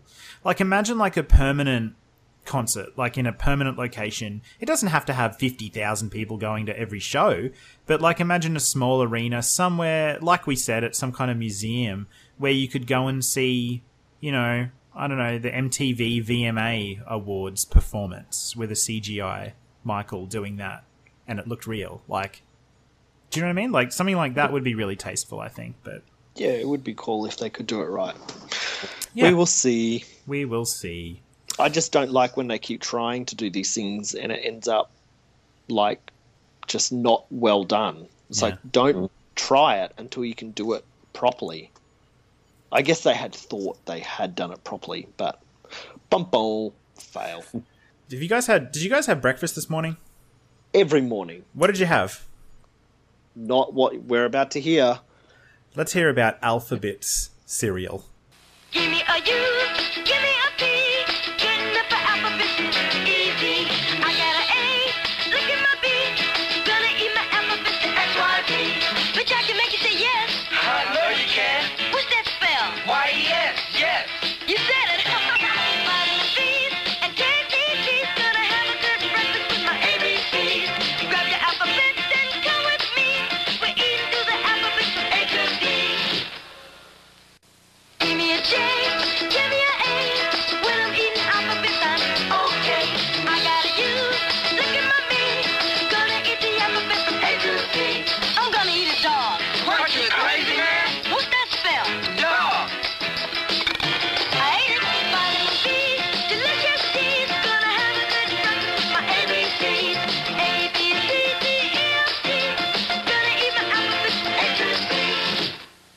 And we're back. I'm back on the show. Thanks for joining us again, Jacob. All good. In case listeners don't know, I just went and got my hair did. What does it look like here? A perm. Oh, Yep, got a 70s perm. nice. Yep, and a big rat's tail. Oh wow, that's really bogan. No, it's Jedi. I guess so. Did you really get a rat's tail or? No. I didn't know you're joking. How do I know you're joking? You may have done that. I don't know. How would I get away with a rat's tail at work? Oh, do they have like rules around hair on? Super strict. Really? Yes. Very strict rules about everything, hair and what you can do, even like about the watch you can wear and stuff. No rat's tails. Are you allowed an Apple No. Watch? Maybe if it was is there an Apple Watch with like a fancy band? Yeah. Like no, you wouldn't be able to have the rubber sports band one, No. but you might be able to have the other one. But you would have to activate flight mode at the start of every flight. Yeah. They have like Milanese loops and steel, like, link bracelets and stuff you can get. So Yeah, you might be able to have one of those. You can't have like sports watches or anything. So who gets you in trouble? Like if you turn up to work with a sports watch, what happens? Well, if it's noticed, then you'd have to have a discussion with your either onboard manager or if the manager in the base noticed. Wow, pretty strict. Yeah. Do you think this perm will fly? Yeah, possibly not. Possibly not. Q, you're grounded. Grounded. Oh wow. So this week, Jacob, you pointed this out to us. Do you want to tell us about this awesome list? Yes, so I don't know if anyone else knows about it. It's pretty well known. WatchMojo.com, they do a lot of top 10s and a lot of countdown videos of popular things. And they recently did a top 10 Michael Jackson music video countdown. So just a 10 to 1 list of what they thought the best Michael Jackson music videos were. Jamin, have you watched it? Yeah, I've watched it. I loved okay, first of all, I love WatchMojo.com. I think they do incredible countdown videos. I watch them all the time, actually, and I can't believe I didn't know there was a Michael Jackson one. So thanks, Jacob, for telling us about it. And when I watched it, I really thought, like, it was quite good. Like, I would have included pretty much every video that was on it in the countdown myself. My only issue was that there was not one included in it that I thought should have been, and that was Stranger in Moscow. And I personally think that's one of Michael's best looking videos ever shot, like ever. Way better than some of the ones that are in the list. Mm. And I don't know why it wasn't in there, so that kind of annoyed me a little bit. Did anyone write down the list? Like, what is the top? I didn't write it down, but we should definitely read it out. Okay, where from? Is it on the site? Well, I'm just looking at it now, and I'm scrolling through the video. So they got Scream at number 10, and then Earth Song at number 9, Billie Jean at number 8, Black or White at number 7, Leave Me Alone at number 6, Remember the Time at number 5, Bad at number 4, Beat It at number 3, Smooth Criminal at 2, and of course Thriller at 1. So I think it was a pretty fair list. It's better than a lot of other sort of lists I've seen in the past, actually. I think it is, a pretty good top 10. Oh my God, I don't think I could pick a top 10 myself. I could pick 10, but I couldn't put them in any definitive order. Mm. I guess Thriller's there because it's so groundbreaking, but it's not like my number one video ever. I don't know what I would pick as a number one. I would have, if I was doing a top 10, I think I would have to include Ghosts in the top 10. Mm-hmm. I think the short version or no, the whole no, thing? No, like the whole thing. They actually included the entire thing for Bad. Like they did this fairly. They showed like the Bad video as a short film in the list. Like they spoke about the character Daryl and stuff, which is not in the short one. Yeah, that's right. Yeah. And I would include the Ghosts full version as something, and if I was doing a top 10 list as well, Yeah. for sure. Yeah, I think I enjoy Ghosts more than Thriller. Yeah, it's definitely more complex and comprehensive, I think, especially in terms of the makeup and the effects and the CGI and everything like that. But I think it's important that the videos are understood in the context that they were shot, like especially in the time periods. So Thriller, I think, being number one is fair, because when that when that came out, like that was dealing with the changed everything. What would you do as top 5 for you? I'd say I can't really come up with it off the top of my head, but I definitely so for me, I've got to admit, I don't the long form thing, I know that's a big part of what Michael wanted to accomplish, long short films and stuff like that with narratives through them. For me, I'm kind of more of I like the visual side of things a little bit more than the story element of them. So for me personally, I would be picking things that visually are really, really groundbreaking. So that's things like Scream and Stranger in Moscow and Who Is It, and those kind of things that make really timeless, classic, innovative visual statements appeal to me a little bit more than story. But that's just me. What about you, Jacob? Could you come up with a top 5? Well, I actually went into the trouble of actually creating a top 16, but I won't read that all the 16 out. You can. Totally should. You've gone to the trouble. Do it. Well, at number 1, I did Thriller, of course. Smooth Criminal 2. 3 is Scream. 4, They Don't Care About Us, Brazil version. 5 is Bad. 6, Earth Song. 7, Beat It. 8, Jam. 9, Ghosts. 10, Billie Jean. 11, You Rock My World. 12, The Way You Make Me Feel. 13, Dirty Diana. 15, Say, and I didn't add the 16, so that's 15 there. 15 list, yeah. Oh, that's interesting. What the inclusion of Jam struck me as really interesting. What do you like about that video so much?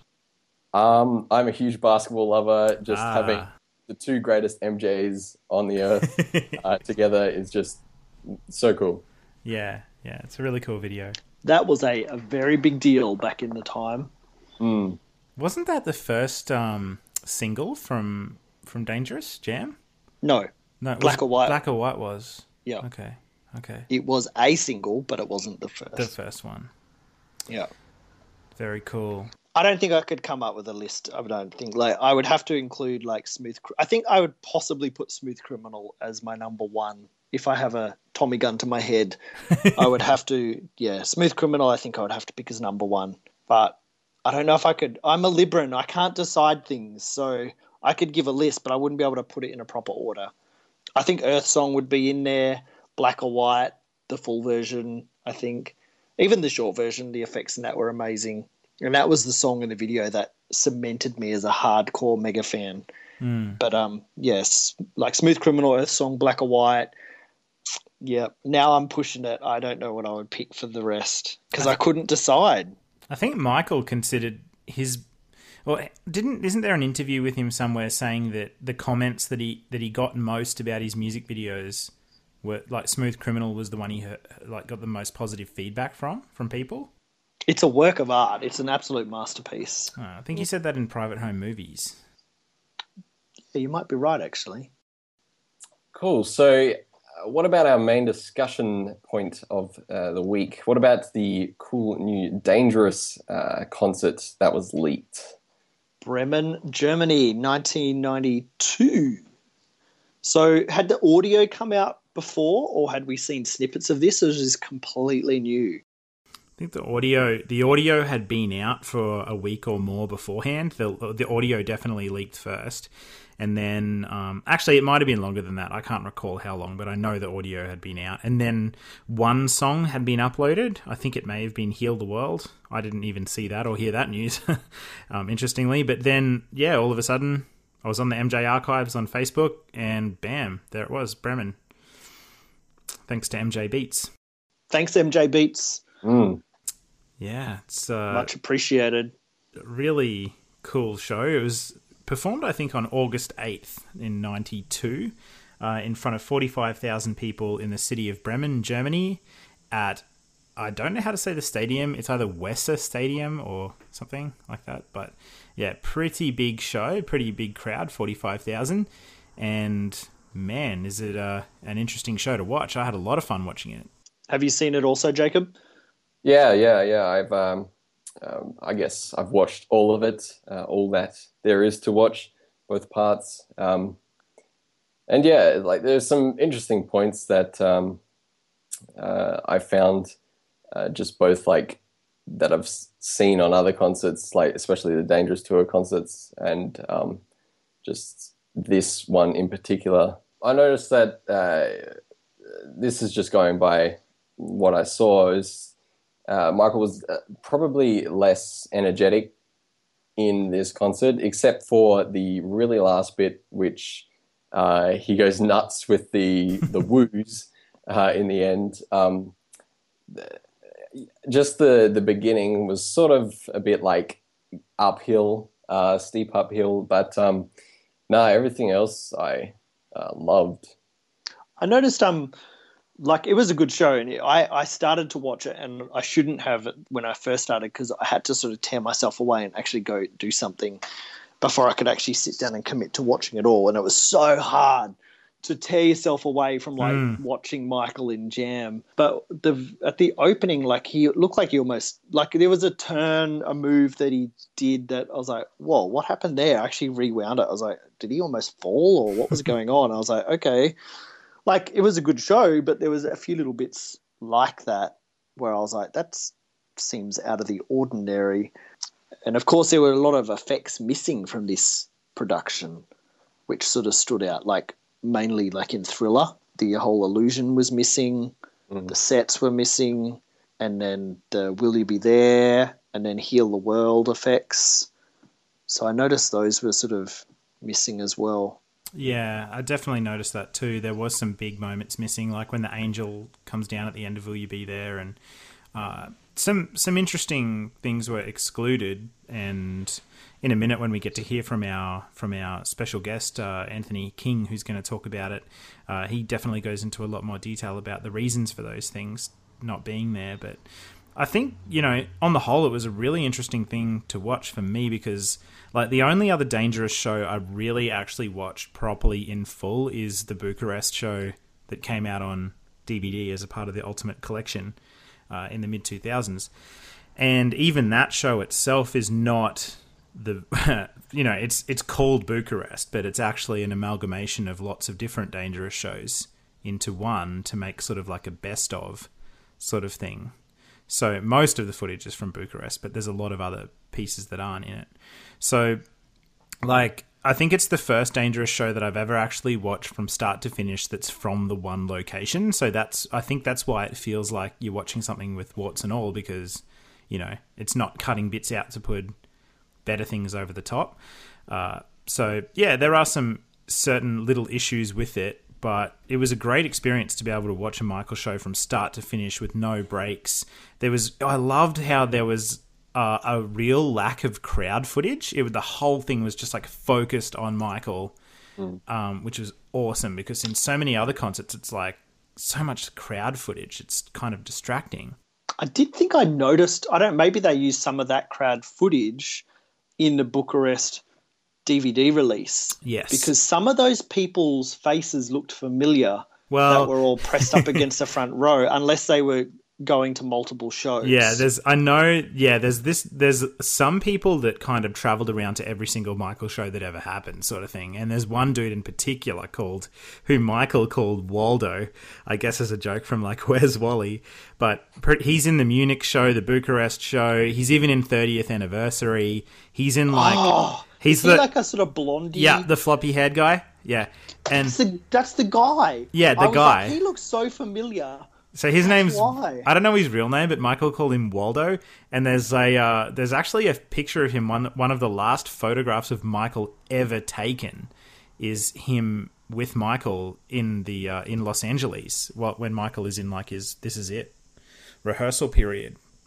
So he was like a mega fan, like super mega Whoa. fan. Whoever you are, if you're listening, email us, please, at themjcast@icloud.com. I will want like photo verification. I will suss out that it's really you contacting us. But for real, like if you are listening to this and that is you, you're in in the Bremen show, you're in like a light blue sort of shirt and blonde hair. Yeah, because I was like, God, that looks like someone. And then I was Yeah. like, maybe it was in the Bucharest and then maybe the 30th anniversary. You'll see him every time now. That's so cool. Yeah, and there's even pictures of him with Michael in like London after the trial happened. Do you remember that time Michael went to it was like an underground car park or something, and he was like on top of a car and the paparazzi are all around him taking photos? Is that what we heard the story from Dan? Yeah, that's Dan's story. That guy Waldo, he's there as well. Mystery Man, hit us up. Sorry, I've just found his name, Justin. I found it. I don't know how. How? How You're like a detective. But I just put into Google Michael Jackson and Waldo, and I found Justin is apparently the name. There's no last name though. Okay, well, let's look This is up. the answers, so I'm not too sure on how legit it is, but there you go. Look up Google Images. Type in Michael Jackson, Waldo Justin, and see if we can find. Yeah, there you go. Okay, hilarious. see the first picture that comes up in Google Images? Yep. That's type it in now. That's one of the last photos of Michael ever taken with the curls and the black jacket. Michael Jackson, Waldo, Justin, images. There you go. That's the guy from that show that you pointed out. That's so funny. There you go. Hit us up, Justin. Maybe we could do a Waldo special. That's so cool. Is it just me, or when you do Google pictures of Michael, are you just terrified of seeing awful pictures? Like death pictures, basically, is what I'm saying. Autopsy stuff, yeah. Yeah. Are you guys terrified of that? Like, I am, and I think I've sometimes accidentally seen stuff. Well, there's only really 2 photographs or 3, and I've seen them so many times now that they just, like, they're horrible to look at, but I don't know. I've just seen them so much now that it shouldn't be that way that I'm scared to sort of go onto Google or even on YouTube. YouTube's terrible, like the thumbnails that are over on the side. Yeah. It's like I shouldn't have to feel that way.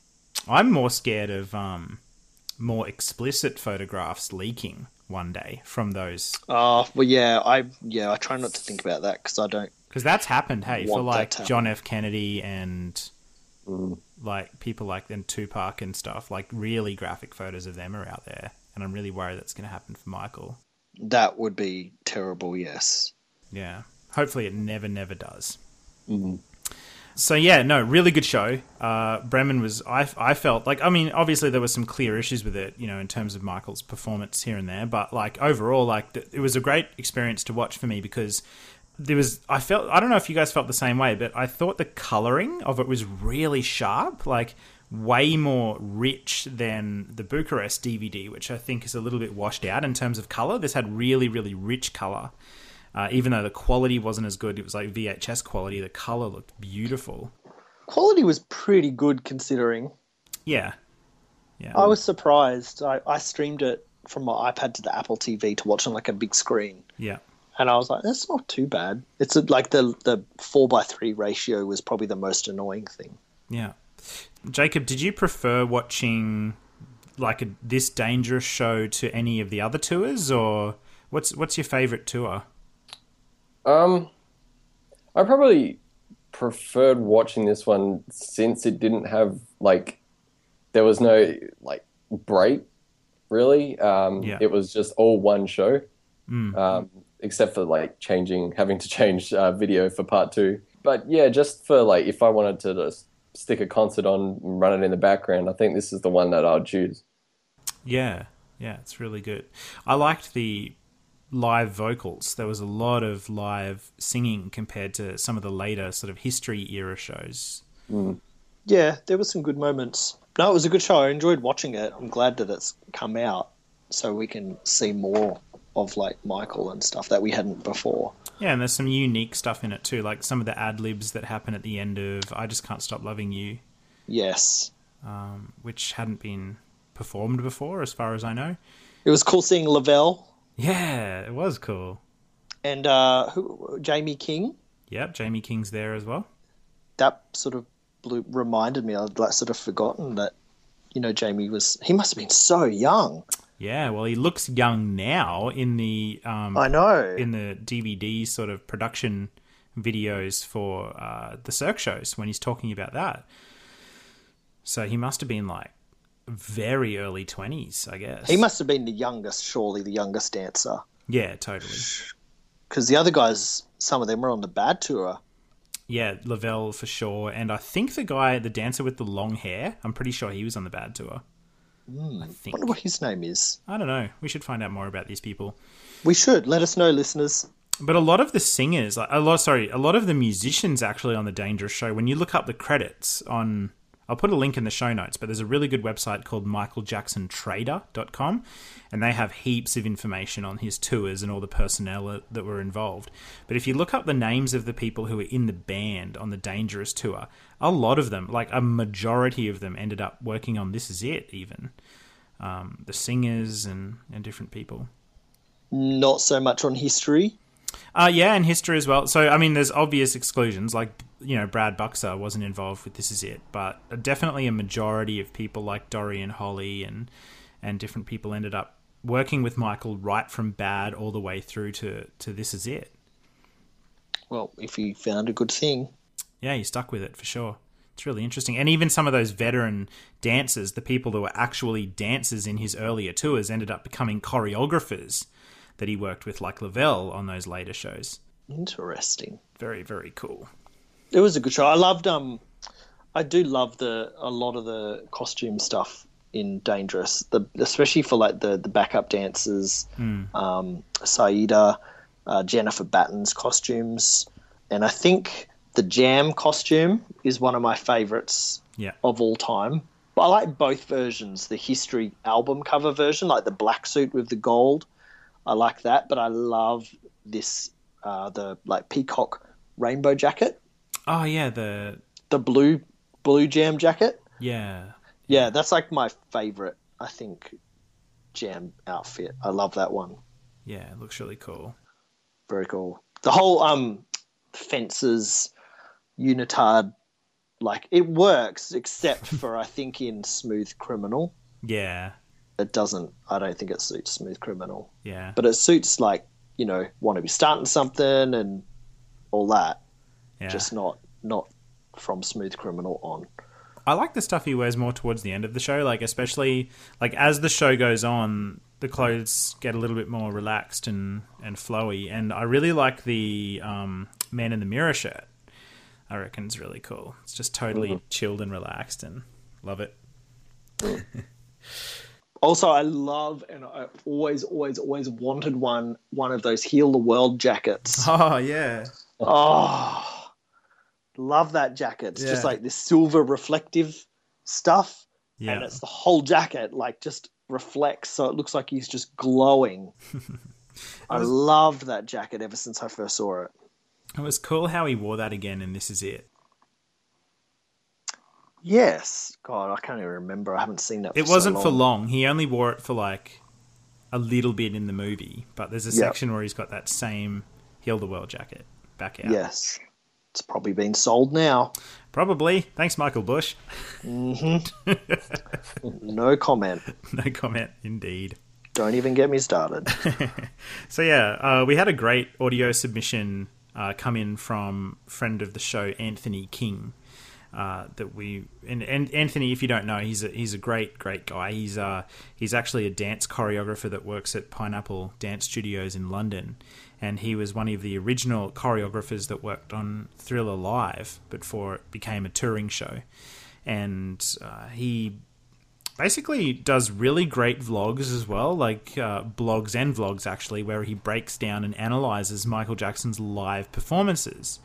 And being a choreographer himself, he has a lot of great insights into Michael's performances, and talks about all of the intricate details of the staging of the show and how the show's run in terms of, the music and the dance, and how the staging and the performances match up with the musical elements. So he's put a great 10-minute little audio submission together for us, giving a review of the Dangerous Bremen show now that we might cut to.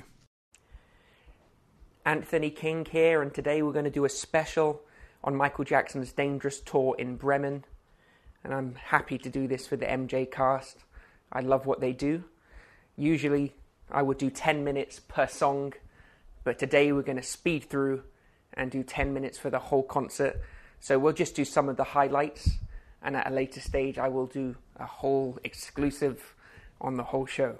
So let's jump in. This is Michael Jackson's Dangerous Tour was in Germany, in Bremen, in the north of Germany, on August the 8th, 1992, at the Weser Stadium. Now, very important to look at this show in context. Your first initial reaction might be that it looks great and an amazing show, that's fine. But if you look at it closer, you'll see that Michael Jackson, there's something wrong with Michael on this concert. And those of you who know your Michael Jackson history will know that a week before, Michael Jackson was taken ill with a virus. And unfortunately for me, I was at Wembley Stadium, I think it was on the 1st of August, and Michael Jackson cancelled the show a few minutes before. So that was 1 week before this. So if you have a look at this show, you might notice that Michael Jackson is ill. He is recovering, probably on medication, and it actually affected the show pretty much. So bear that in mind when watching this show. Okay, let's start off. It starts off with Carmina Burana and with the O Fortuna, which it doesn't. So there was issues with, if I remember correctly, there were issues with the Carl Orff estate. Or if I remember correctly, I think it might have been the actual orchestra who recorded the version which Michael used originally on the tour. But there was some kind of issues. So what it sounds like they've done is they've basically redone a piece of music in the spirit of Carl Orff. And as far as I'm aware, that certainly isn't in Carmina Burana. So it's a new piece that they composed, because I don't know what it is. So it sounds like they just copied it in keeping the same form and structure. And as they were in Germany, they probably didn't want issues with the estate. And that's the same one they used in the Royal Concert in Brunei and some other shows as well. Okay, if you take a look at Jam, he doesn't actually dance a lot. The first move especially is particularly messy. If you take a look at it, you can see that he's ill. Again, obviously, Michael Jackson ill is still amazing, but he really is going through the motions.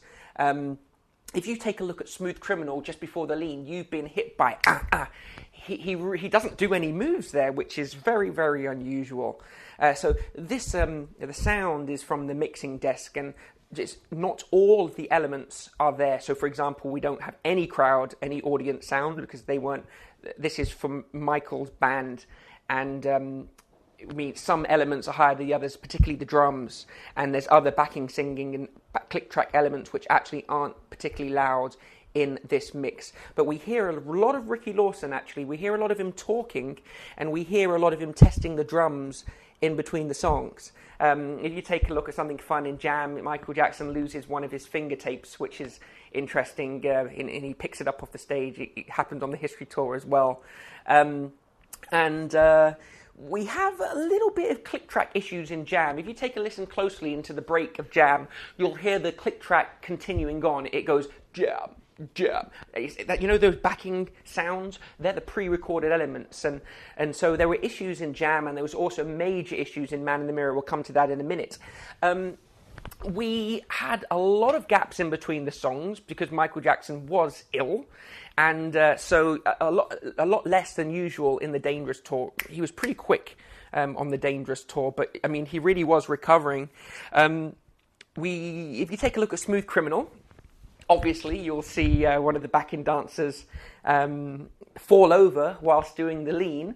So they had a malfunction. He probably wasn't clipped in properly whilst doing the lean. That's actually Jamie, who is amazing. He's a very good friend of my little brother's, actually. So I think you'll find it very funny if we send him that, he's gone on to do amazing things and direct the Cirque Michael Jackson shows, and he's with Madonna right now. He really is amazing. Okay, what else? Now, logistically, staging, extremely different. Thriller, no background set at all. Obviously, that means no illusion, no coffins, nothing. Now, there's probably many reasons for this, but it's probably comes down to logistics. So what happens is you have multiple stages, and you probably have 2 or 3 that travel around each time. But not every arena can fit the same amount of equipment. Or possibly, for example, because one of the shows was cancelled, basically the planning was probably out, so they couldn't get all of the set in the stadium. Now that's speculation, but it's going to be a logistical reason that they didn't have that set in, and it makes a big effect on the show. As in, to cut the illusion out and to cut the brilliant set is such a pity. Obviously, that means during Heal the World, we don't have the split stage either. It's just the standard, almost bad tour, standard Brecht normal stage. You see everything, not a lot of set, which is very different to Bucharest and other parts of the Dangerous Tour, similarly to the second leg of the History Tour. So yeah, what a pity. No Thriller illusion. But if you take a close look during Working Day and Night, you're going to see something very interesting. You take a look when he sits down in the chair, you will see his black trousers underneath his blue trousers, which is very, very rare. So you'll see the quick change.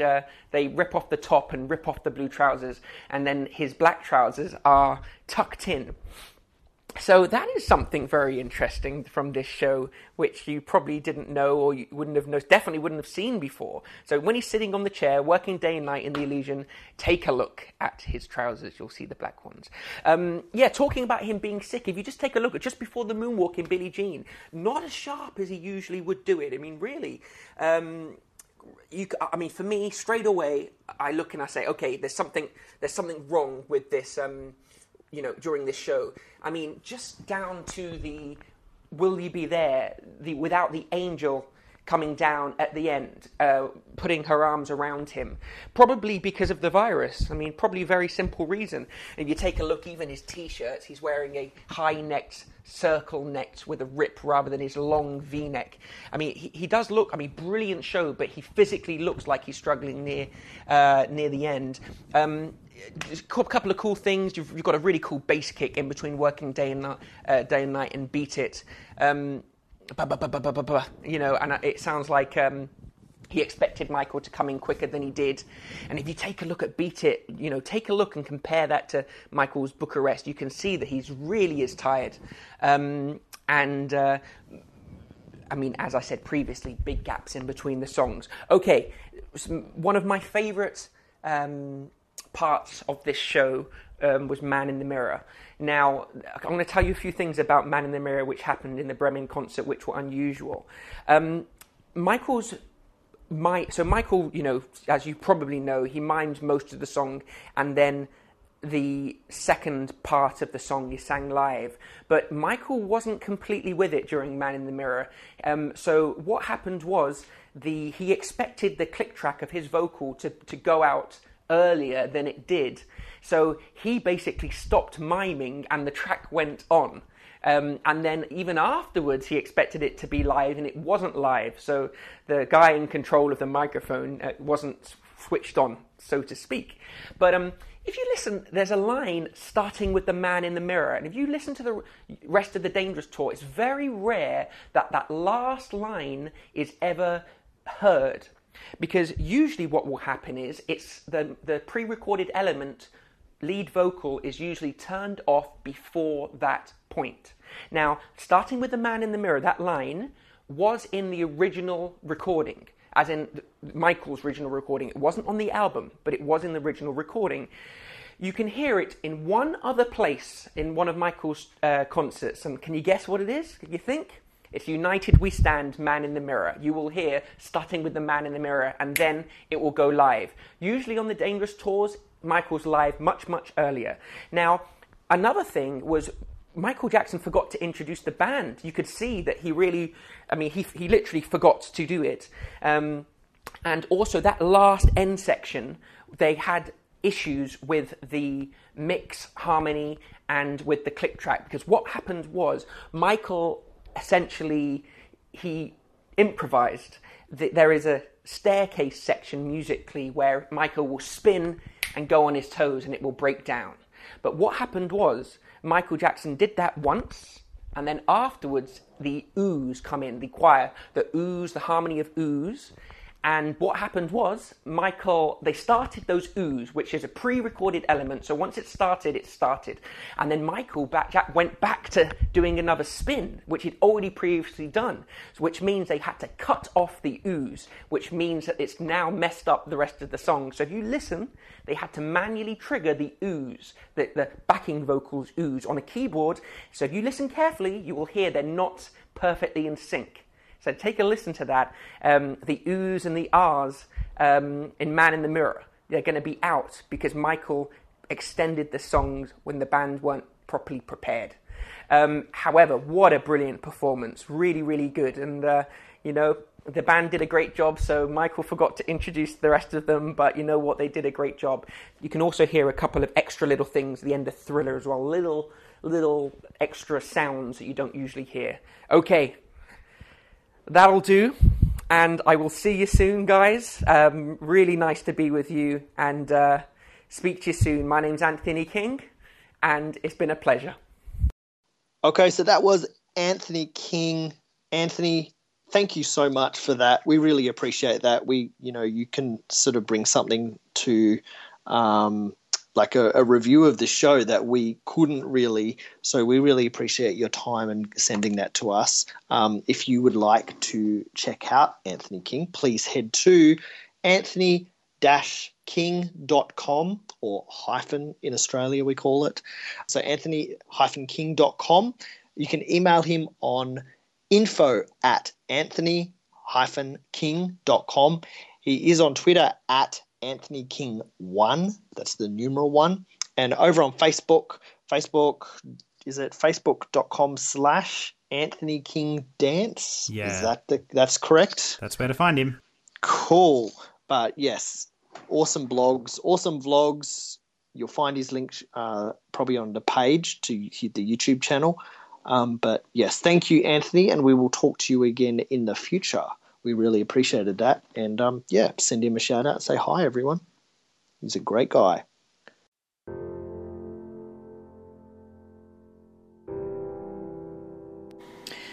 Hi, my name's Kerry Ward, Vice President of Michael's Dream Foundation.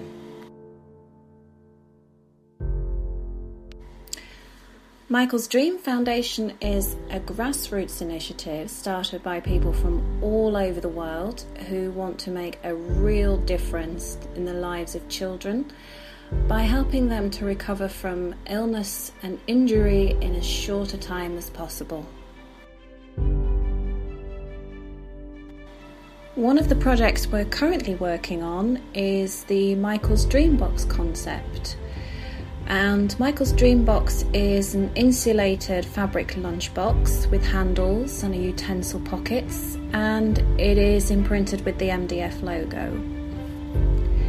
The boxes are filled with an assortment of toys, games, books and puzzles and learning tools, specifically designed for children to receive them.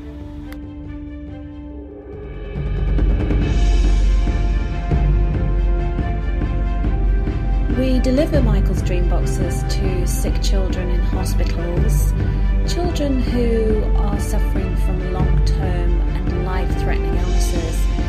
And these Dream Boxes help them to smile and help them to get a real boost to their emotional health and therefore get a real boost to their physical health.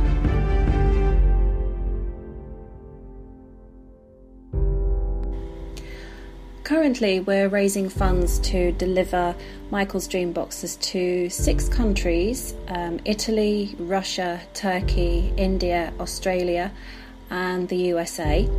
And we're asking our supporters to please give what they can to support this project and help us to make the delivery of these dream boxes possible.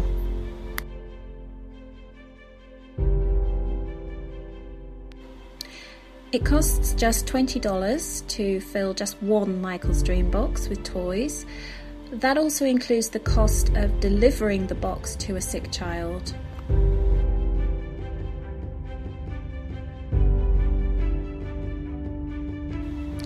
If you would like to support the Michael's Dream Box project and make a donation, please do visit us today at michaelsdreamfoundation.org. Thank you for listening.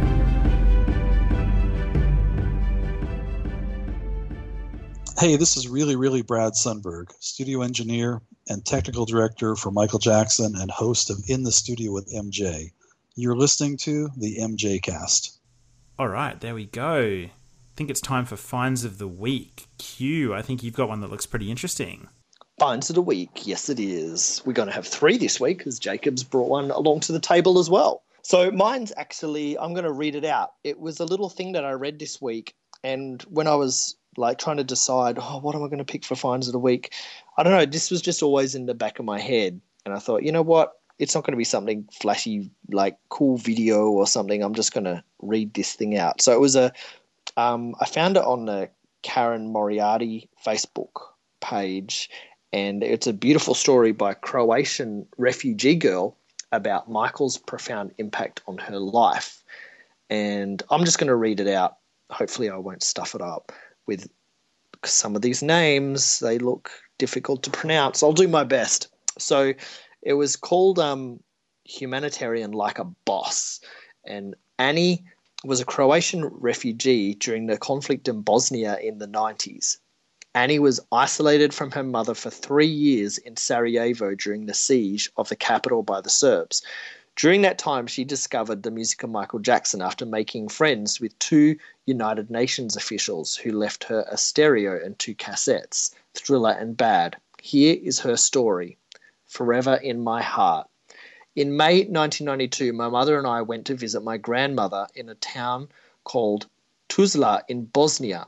I'm Croatian and I lived on an island called Korčula. But during the visit, war broke out. We tried to escape and were able to Sarajevo, but could not get out of there for 3 years. I was 7. My childhood was shattered. I had no one near my age. The sound of grenades and sirens became the norm, and after a while, I did not know any other reality. All that happened before was a blur like a dream. About 6 months into the war, the United Nations official who parked the car in front of the building I was staying began to speak. My mother had been teaching me English since age 4, so I understand a lot. For a while, the only childhood friends I had were these officers from the Bronx and Queens in New York. One day, one of them was listening to music with the headphones and let me hear it. I loved it. I asked if I could hear a few more minutes to fall asleep. For the first time in months, I slept all night. In the morning, he had left a note saying, "You can keep it." She still has this note. The headphones were still in my head, and he'd left the tapes of Michael Jackson, Bad and Thriller. The next 2 years, that were all of my music. At the time, I had no idea who Michael Jackson was, but I knew his music encouraged me and silenced all the noise outside. Until today, when I'm angry about something, music is my only relief, a security blanket. Usually, we received boxes of food. They were from the United Nations, but time to time we received something labelled Heal the World. Whenever these boxes arrived, I knew it was not just wheat and rice. They always included blankets and toys, as well as food and medicine. I still have the blanket that I got from one of those boxes of survival. In 1995, we escaped to Germany. We were refugees. I quickly learned the language, but my mother took almost a year. She worked hard to give me a comfortable life. Every couple of months I bought something about Michael Jackson or Power Rangers, another obsession at the time. For my birthday in 1997, I bought 2 tickets for his concert in Gelsenkirchen. My birthday was in January, and the torture of waiting so long was killing me, but it was worth it. When we went to see him, it was overwhelming and surreal. I was just one amongst a crowd who was inspired and influenced, I'm sure. But I felt like the only person there, and to this day, I see this experience as something strange, unreal in my life. As the concert ended, the hippie from my mother took me back to the back door where people expected to see Michael. He came out and the crowd went crazy. He signed the CD that my mother had. I was very shy and hid behind her, but he smiled and stroked my hair. My mother says he also said, "Hey, beautiful," but I did not hear anything. My family moved to Vancouver, Canada in 2000, and the possibility of seeing him in action was almost nil. But I truly appreciate each of the memories I have of him, and I feel blessed to have the opportunity to see him. I wish he had not gone so soon. But the best go first, I learned as a child. It hurts even to think about his death, but it almost seems natural to him for him to leave us. He was our Peter Pan, and I will miss him very much. Still, I cannot fathom a world without Michael Jackson in it, but he will live forever in my heart. So there you go. It's really very touching, isn't it? Yeah. Especially now when we know there's so much violence happening in parts of the world where there's tens of thousands or hundreds of thousands of people fleeing violence, and they are refugees now. And these kids that are fleeing, that's almost their experience. They're not having any form of a life at the moment. They're just struggling to survive. Yeah, definitely. There's so much. And it's not about who started what or who did what. These are all just people and kids. So we should be doing what we can for them. Really reminds me of the song We've Had Enough. Makes me think of that. Yes, very much. Oh, wow. So yeah, if you can do something to help someone, then just do it, because those little boxes that we're getting sent, which were donations and stuff from people, then you can see the impact that it had on this girl, and she was just one. So, and there's so many great charities out there doing work under Michael's name as well, isn't there? Obviously Michael's Dream Charity and yes, yeah, for a great example. Yep, and absolutely. The Children's Hospital Charity and yep, and just the local charities and animal shelters in your area as well. So yeah, if you can do something to help, then do it. So where do people go if they want to read that story again? Well, they can go to our page, and it will be in our show notes, because I can't remember off the top of my head. I think it was on Facebook. You linked to it was Facebook, on Facebook. So I'll link it. I'll link it in the show notes. Yeah, awesome. Sounds great. Jacob, your find of the week. My find of the week. It's about a year old, but actually someone posted it to my Facebook page a couple of days ago, and thought it would be fitting to play this, to mention this in the podcast. It's by a musician named Haywire, who looks like he does a lot of electronic sort of music, a lot of the keyboard stuff with the pads and all that. And it's got sampled vocals from Smooth Criminal, and it's got this nice catchy beat, and yeah, I found myself bopping along to it quite a bit. So yeah. Awesome. I love a good remix. I look forward to hearing it. Let's have a listen to it now.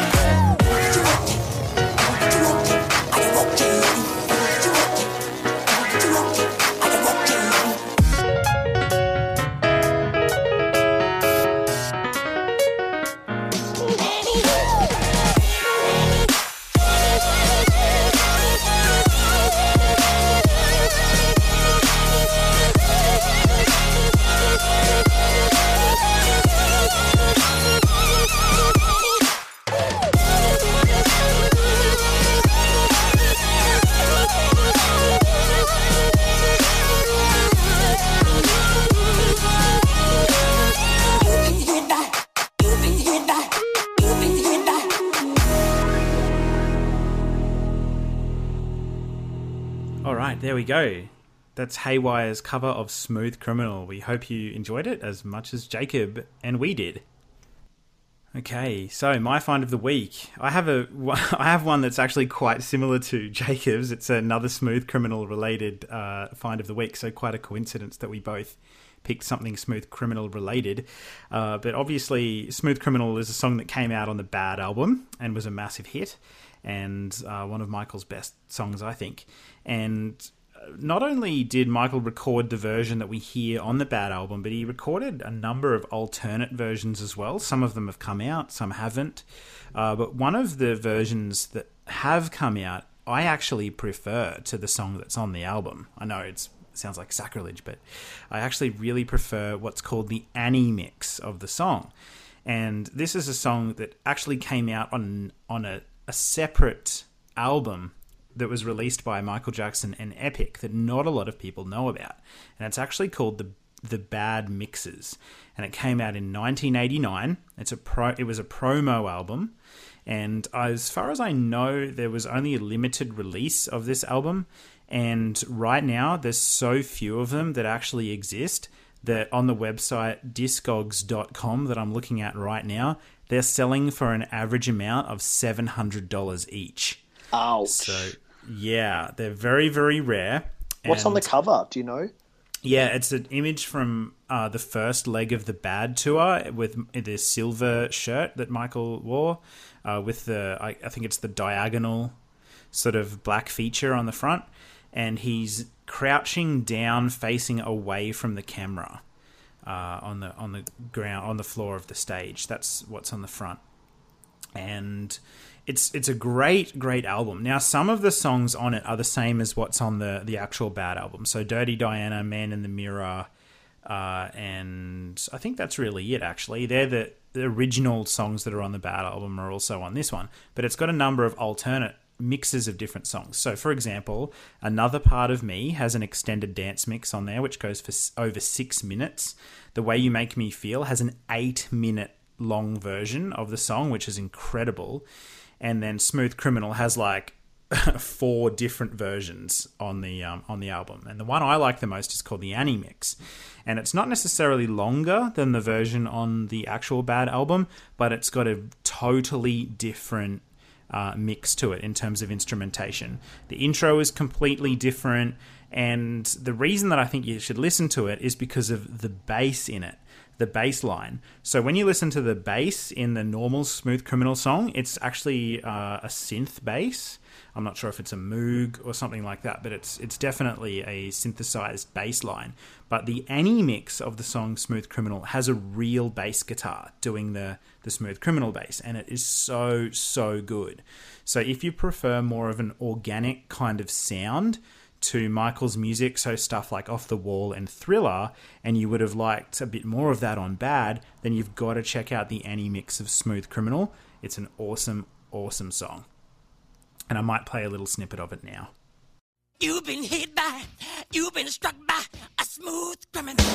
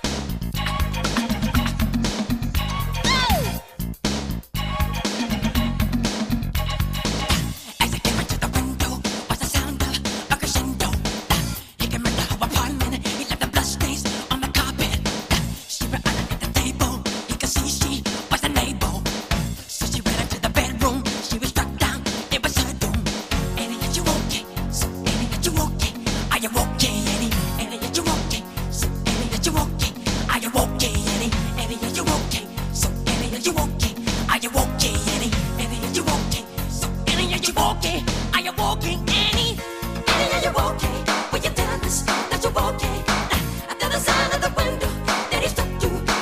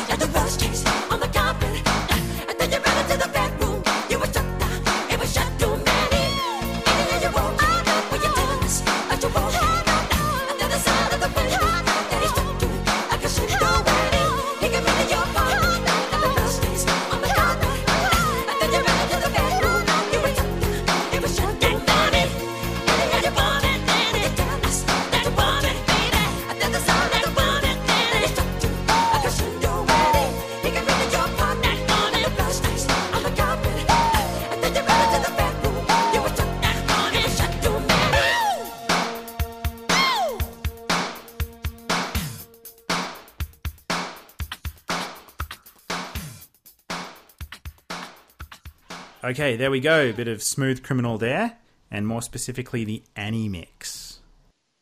Is that... okay, this is a different album to the 12-inch mix album release? Yeah, the 12-inch mixes was actually Australian only, interestingly. So the reason we know about that is because it's in JB Hi-Fi and places like that. It only came out in Australia. So that's not a rare album? It is rare in terms of worldwide, but in Australia it's pretty common. But that also has some extended mixes, like Wanna Be Starting Something on that one. So my 12-inch mix isn't worth $700? No, definitely not. Probably about $7. Okay. No, I don't know if I have heard this Annie mix, unless it's anywhere else. I don't think I have. That's pretty cool. Yeah, it's lots of fun. And The Way You Make Me Feel is also really good. It's much, much longer than the album version. Why are remixes not like this anymore? I don't know. That's what I think should be on these re-releases like Bad 25 and Thriller 25. I don't necessarily want to hear like Skrillex do a version of whatever. I want to hear alternate versions from the studio that Michael himself created that never ended up on the studio albums. Yeah, and different arrangements of the song by the artist. Like, one of the things I like in concerts is when the actual artist does their own stuff, but in a different arrangement. Like Kylie Minogue does incredible rearrangements of tracks during concerts, and they're always like amazing. And yeah, it would have been awesome if Michael could have done stuff like that as well, or just even done them as remixes. Yeah, definitely. Couldn't agree more. Like Brad Sunderberg said when he was on the show, there's versions of songs that Michael did that go for ages, like minutes longer than what's on the album, but it pained Michael to have to cut them down to fit them on an 80-minute CD. But those versions are still out there of the long ones. Cool. Well, that's a great find of the week. Thank you. All good. All right. We got a few thank yous, I think. Yes, one big one straight up. Jacob, thanks. Thanks for having me joining on the show. us. Pleasure. Thanks for my catchphrase. It's all right. Anything to help the show. Oh, dude. Thanks. But yeah, thank you for joining us. Do you want to let people know where they can find you on the worldwide interwebs? Sure. Probably the easiest way is on Twitter. My Twitter handle is @Jacob Rathjen, so that's @JACOBRATHJEN. Yeah, that's if you want to ever contact me through that, you are more than welcome to do that.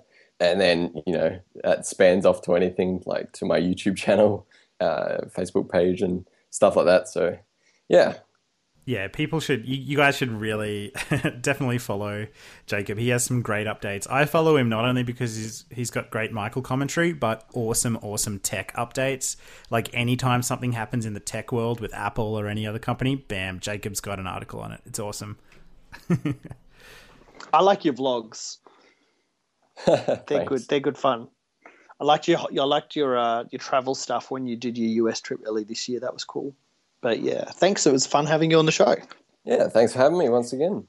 No worries. And also, we would like to send our thanks to Charles Thompson for his legal understanding of document that we had. Jamin, can you point people in the direction of where to check out Charles's stuff? Yeah, sure. So you can find Charles Thompson online in a lot of different places, but basically his website is somewhere you want to check out first.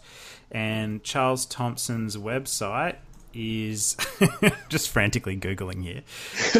That's what I do every episode when you trip it over to me to say our details. I don't know. You should check out his karaoke channel. That's amazing. What? Charles Thompson has a karaoke channel? I'm joking. Oh. Yeah, that's twice you've got me in this episode, You tricked me. I'm trying to learn you some humor. We need to brush up your humor. Yeah, thanks. Charles Thompson karaoke. Okay, so if you want to find Charles Thompson online, definitely check out his website, which is Charles Thompson Journalist. charles.blogspot.com. Now, Charles's name is spelt Charles, obviously, Charles, and Thompson has no P, Thomson, journalist.blogspot.com. And if you want to track him down on Twitter, you can find him at CE Thompson. If you want to find him on Facebook, it's facebook.com/Charles-Thompson. Again, thanks, Charles, for coming on the show and giving us great legal updates. Cool. So we are on Facebook at the facebook.com/the MJcast. Twitter, we are found under the MJcast. Instagram is also the MJcast. Tumblr, we are themjcast.tumblr.com. We are on the YouTubes as plus the MJcast, and I think that our naughty corner is about to end soon. We got banned on YouTube for a little bit. Not really banned, but we they wouldn't let us upload anything longer than 10-minute videos for like a year because of some naughty behavior regarding uploading a Janet Jackson song that had come out but not officially. And yeah, so we got in a bit of trouble, but we're coming back soon. Sorry. Yep. So hopefully we didn't lose any listeners from that, but they can find us on the website, which is themjcast.com, which is the main portal for everything. If you need to find anything, head to themjcast.com. That is where our show notes are. So anything that we've spoken about in the show, that's where you'll find it under each episode. You can also subscribe via that page or head over to iTunes and hit subscribe. We would love if you would be able to rate and review the show. That helps the visibility of the show so that more people can see it, and we would really appreciate that. And we love to hear from you. We never got any email after the Taj episode, surprisingly. We got a heap of comments on Facebook and a stack of comments on the website, so thank you so much. We love getting emails, though, too. We do. I've got a list of people to thank from the website, but our email is themjcast@icloud.com. I read every single email, even the spam that comes. So I do read every email, every comment, everything that comes through, I do read. So I appreciate that. I try and reply to as many people as I can, but yes, we do love hearing from you, so hit us up on the emails. But yeah, my thank yous, I wanted to thank artist Ray Day. Check out her amazing MJ art over on Facebook. We will pop that link in the show notes, but thank you very much. I love your art, it's incredible. Over on YouTube, wanted to thank Fleurette Thomas. And then I also wanted to thank Danny from the Michael Jackson Digest.tumblr.com. Shout out to Danny. Hey there. And over at, like Jamie mentioned, over at the MJcast.com, we received so many wonderful comments from episode 20, our incredible interview with Taj Jackson. So 12 comments was, I think, probably a record for after a show. Yeah. I think so. So, yeah, that's probably why we didn't get any emails, because everyone was sending awesome comments. So thanks so much to everyone. And thank you and hello to Shamika from Hartford. I think that's in Connecticut. To Jana, to Lisa Dawn in Santa Rosa, California, Katie, Eva Maria, Denise Purcell, Terry Brim, San Antonio, Texas. Hello. Diana J, Tana Ray J, and Sky Lady Sarah. Hello. So thank you, everyone. That was awesome to hear from you. We're so glad that you enjoyed the show. Really appreciate you letting us know. And my last thank you actually is over on Instagram, Ali_MJ follower. Hello, over in Iran. 36-year-old guy, been a fan since the age of 10 and loves the show. And I think that's so awesome that fans are listening literally from every corner of the earth. I think that's so cool. And it blows my mind. Like, why are you listening to me jibber jabber on? Really, but I really appreciate it. And I hope that you enjoy this episode and tune in again, please. It's great having you listen. And yeah, it's fun. Absolutely. All right. Well, I think that's a bit of a wrap. Yeah. God, this is a long show. Yeah, I think it might be the longest one we've done. You got your money's worth today, kids. Again, Jacob, thank you so much for joining us on the MJ Cast. We loved having you on. No worries. Thank you again. All good. How are you going to say goodbye, Jacob? Because I've got the catchphrase you invented. Oh. Yeah. Well, I didn't think about this. No, we didn't. We put you on the spot. Well, thanks for joining us anyway. I'm going to say thank you. I'm going to go just check my perm. And we'll catch you again next time on the MJ Cast. So stay tuned and Michael on. Keep Michaeling. Jacob. Jacob. Michael on forever. Yeah. Yay! Thanks, everyone. See ya. That's a wrap.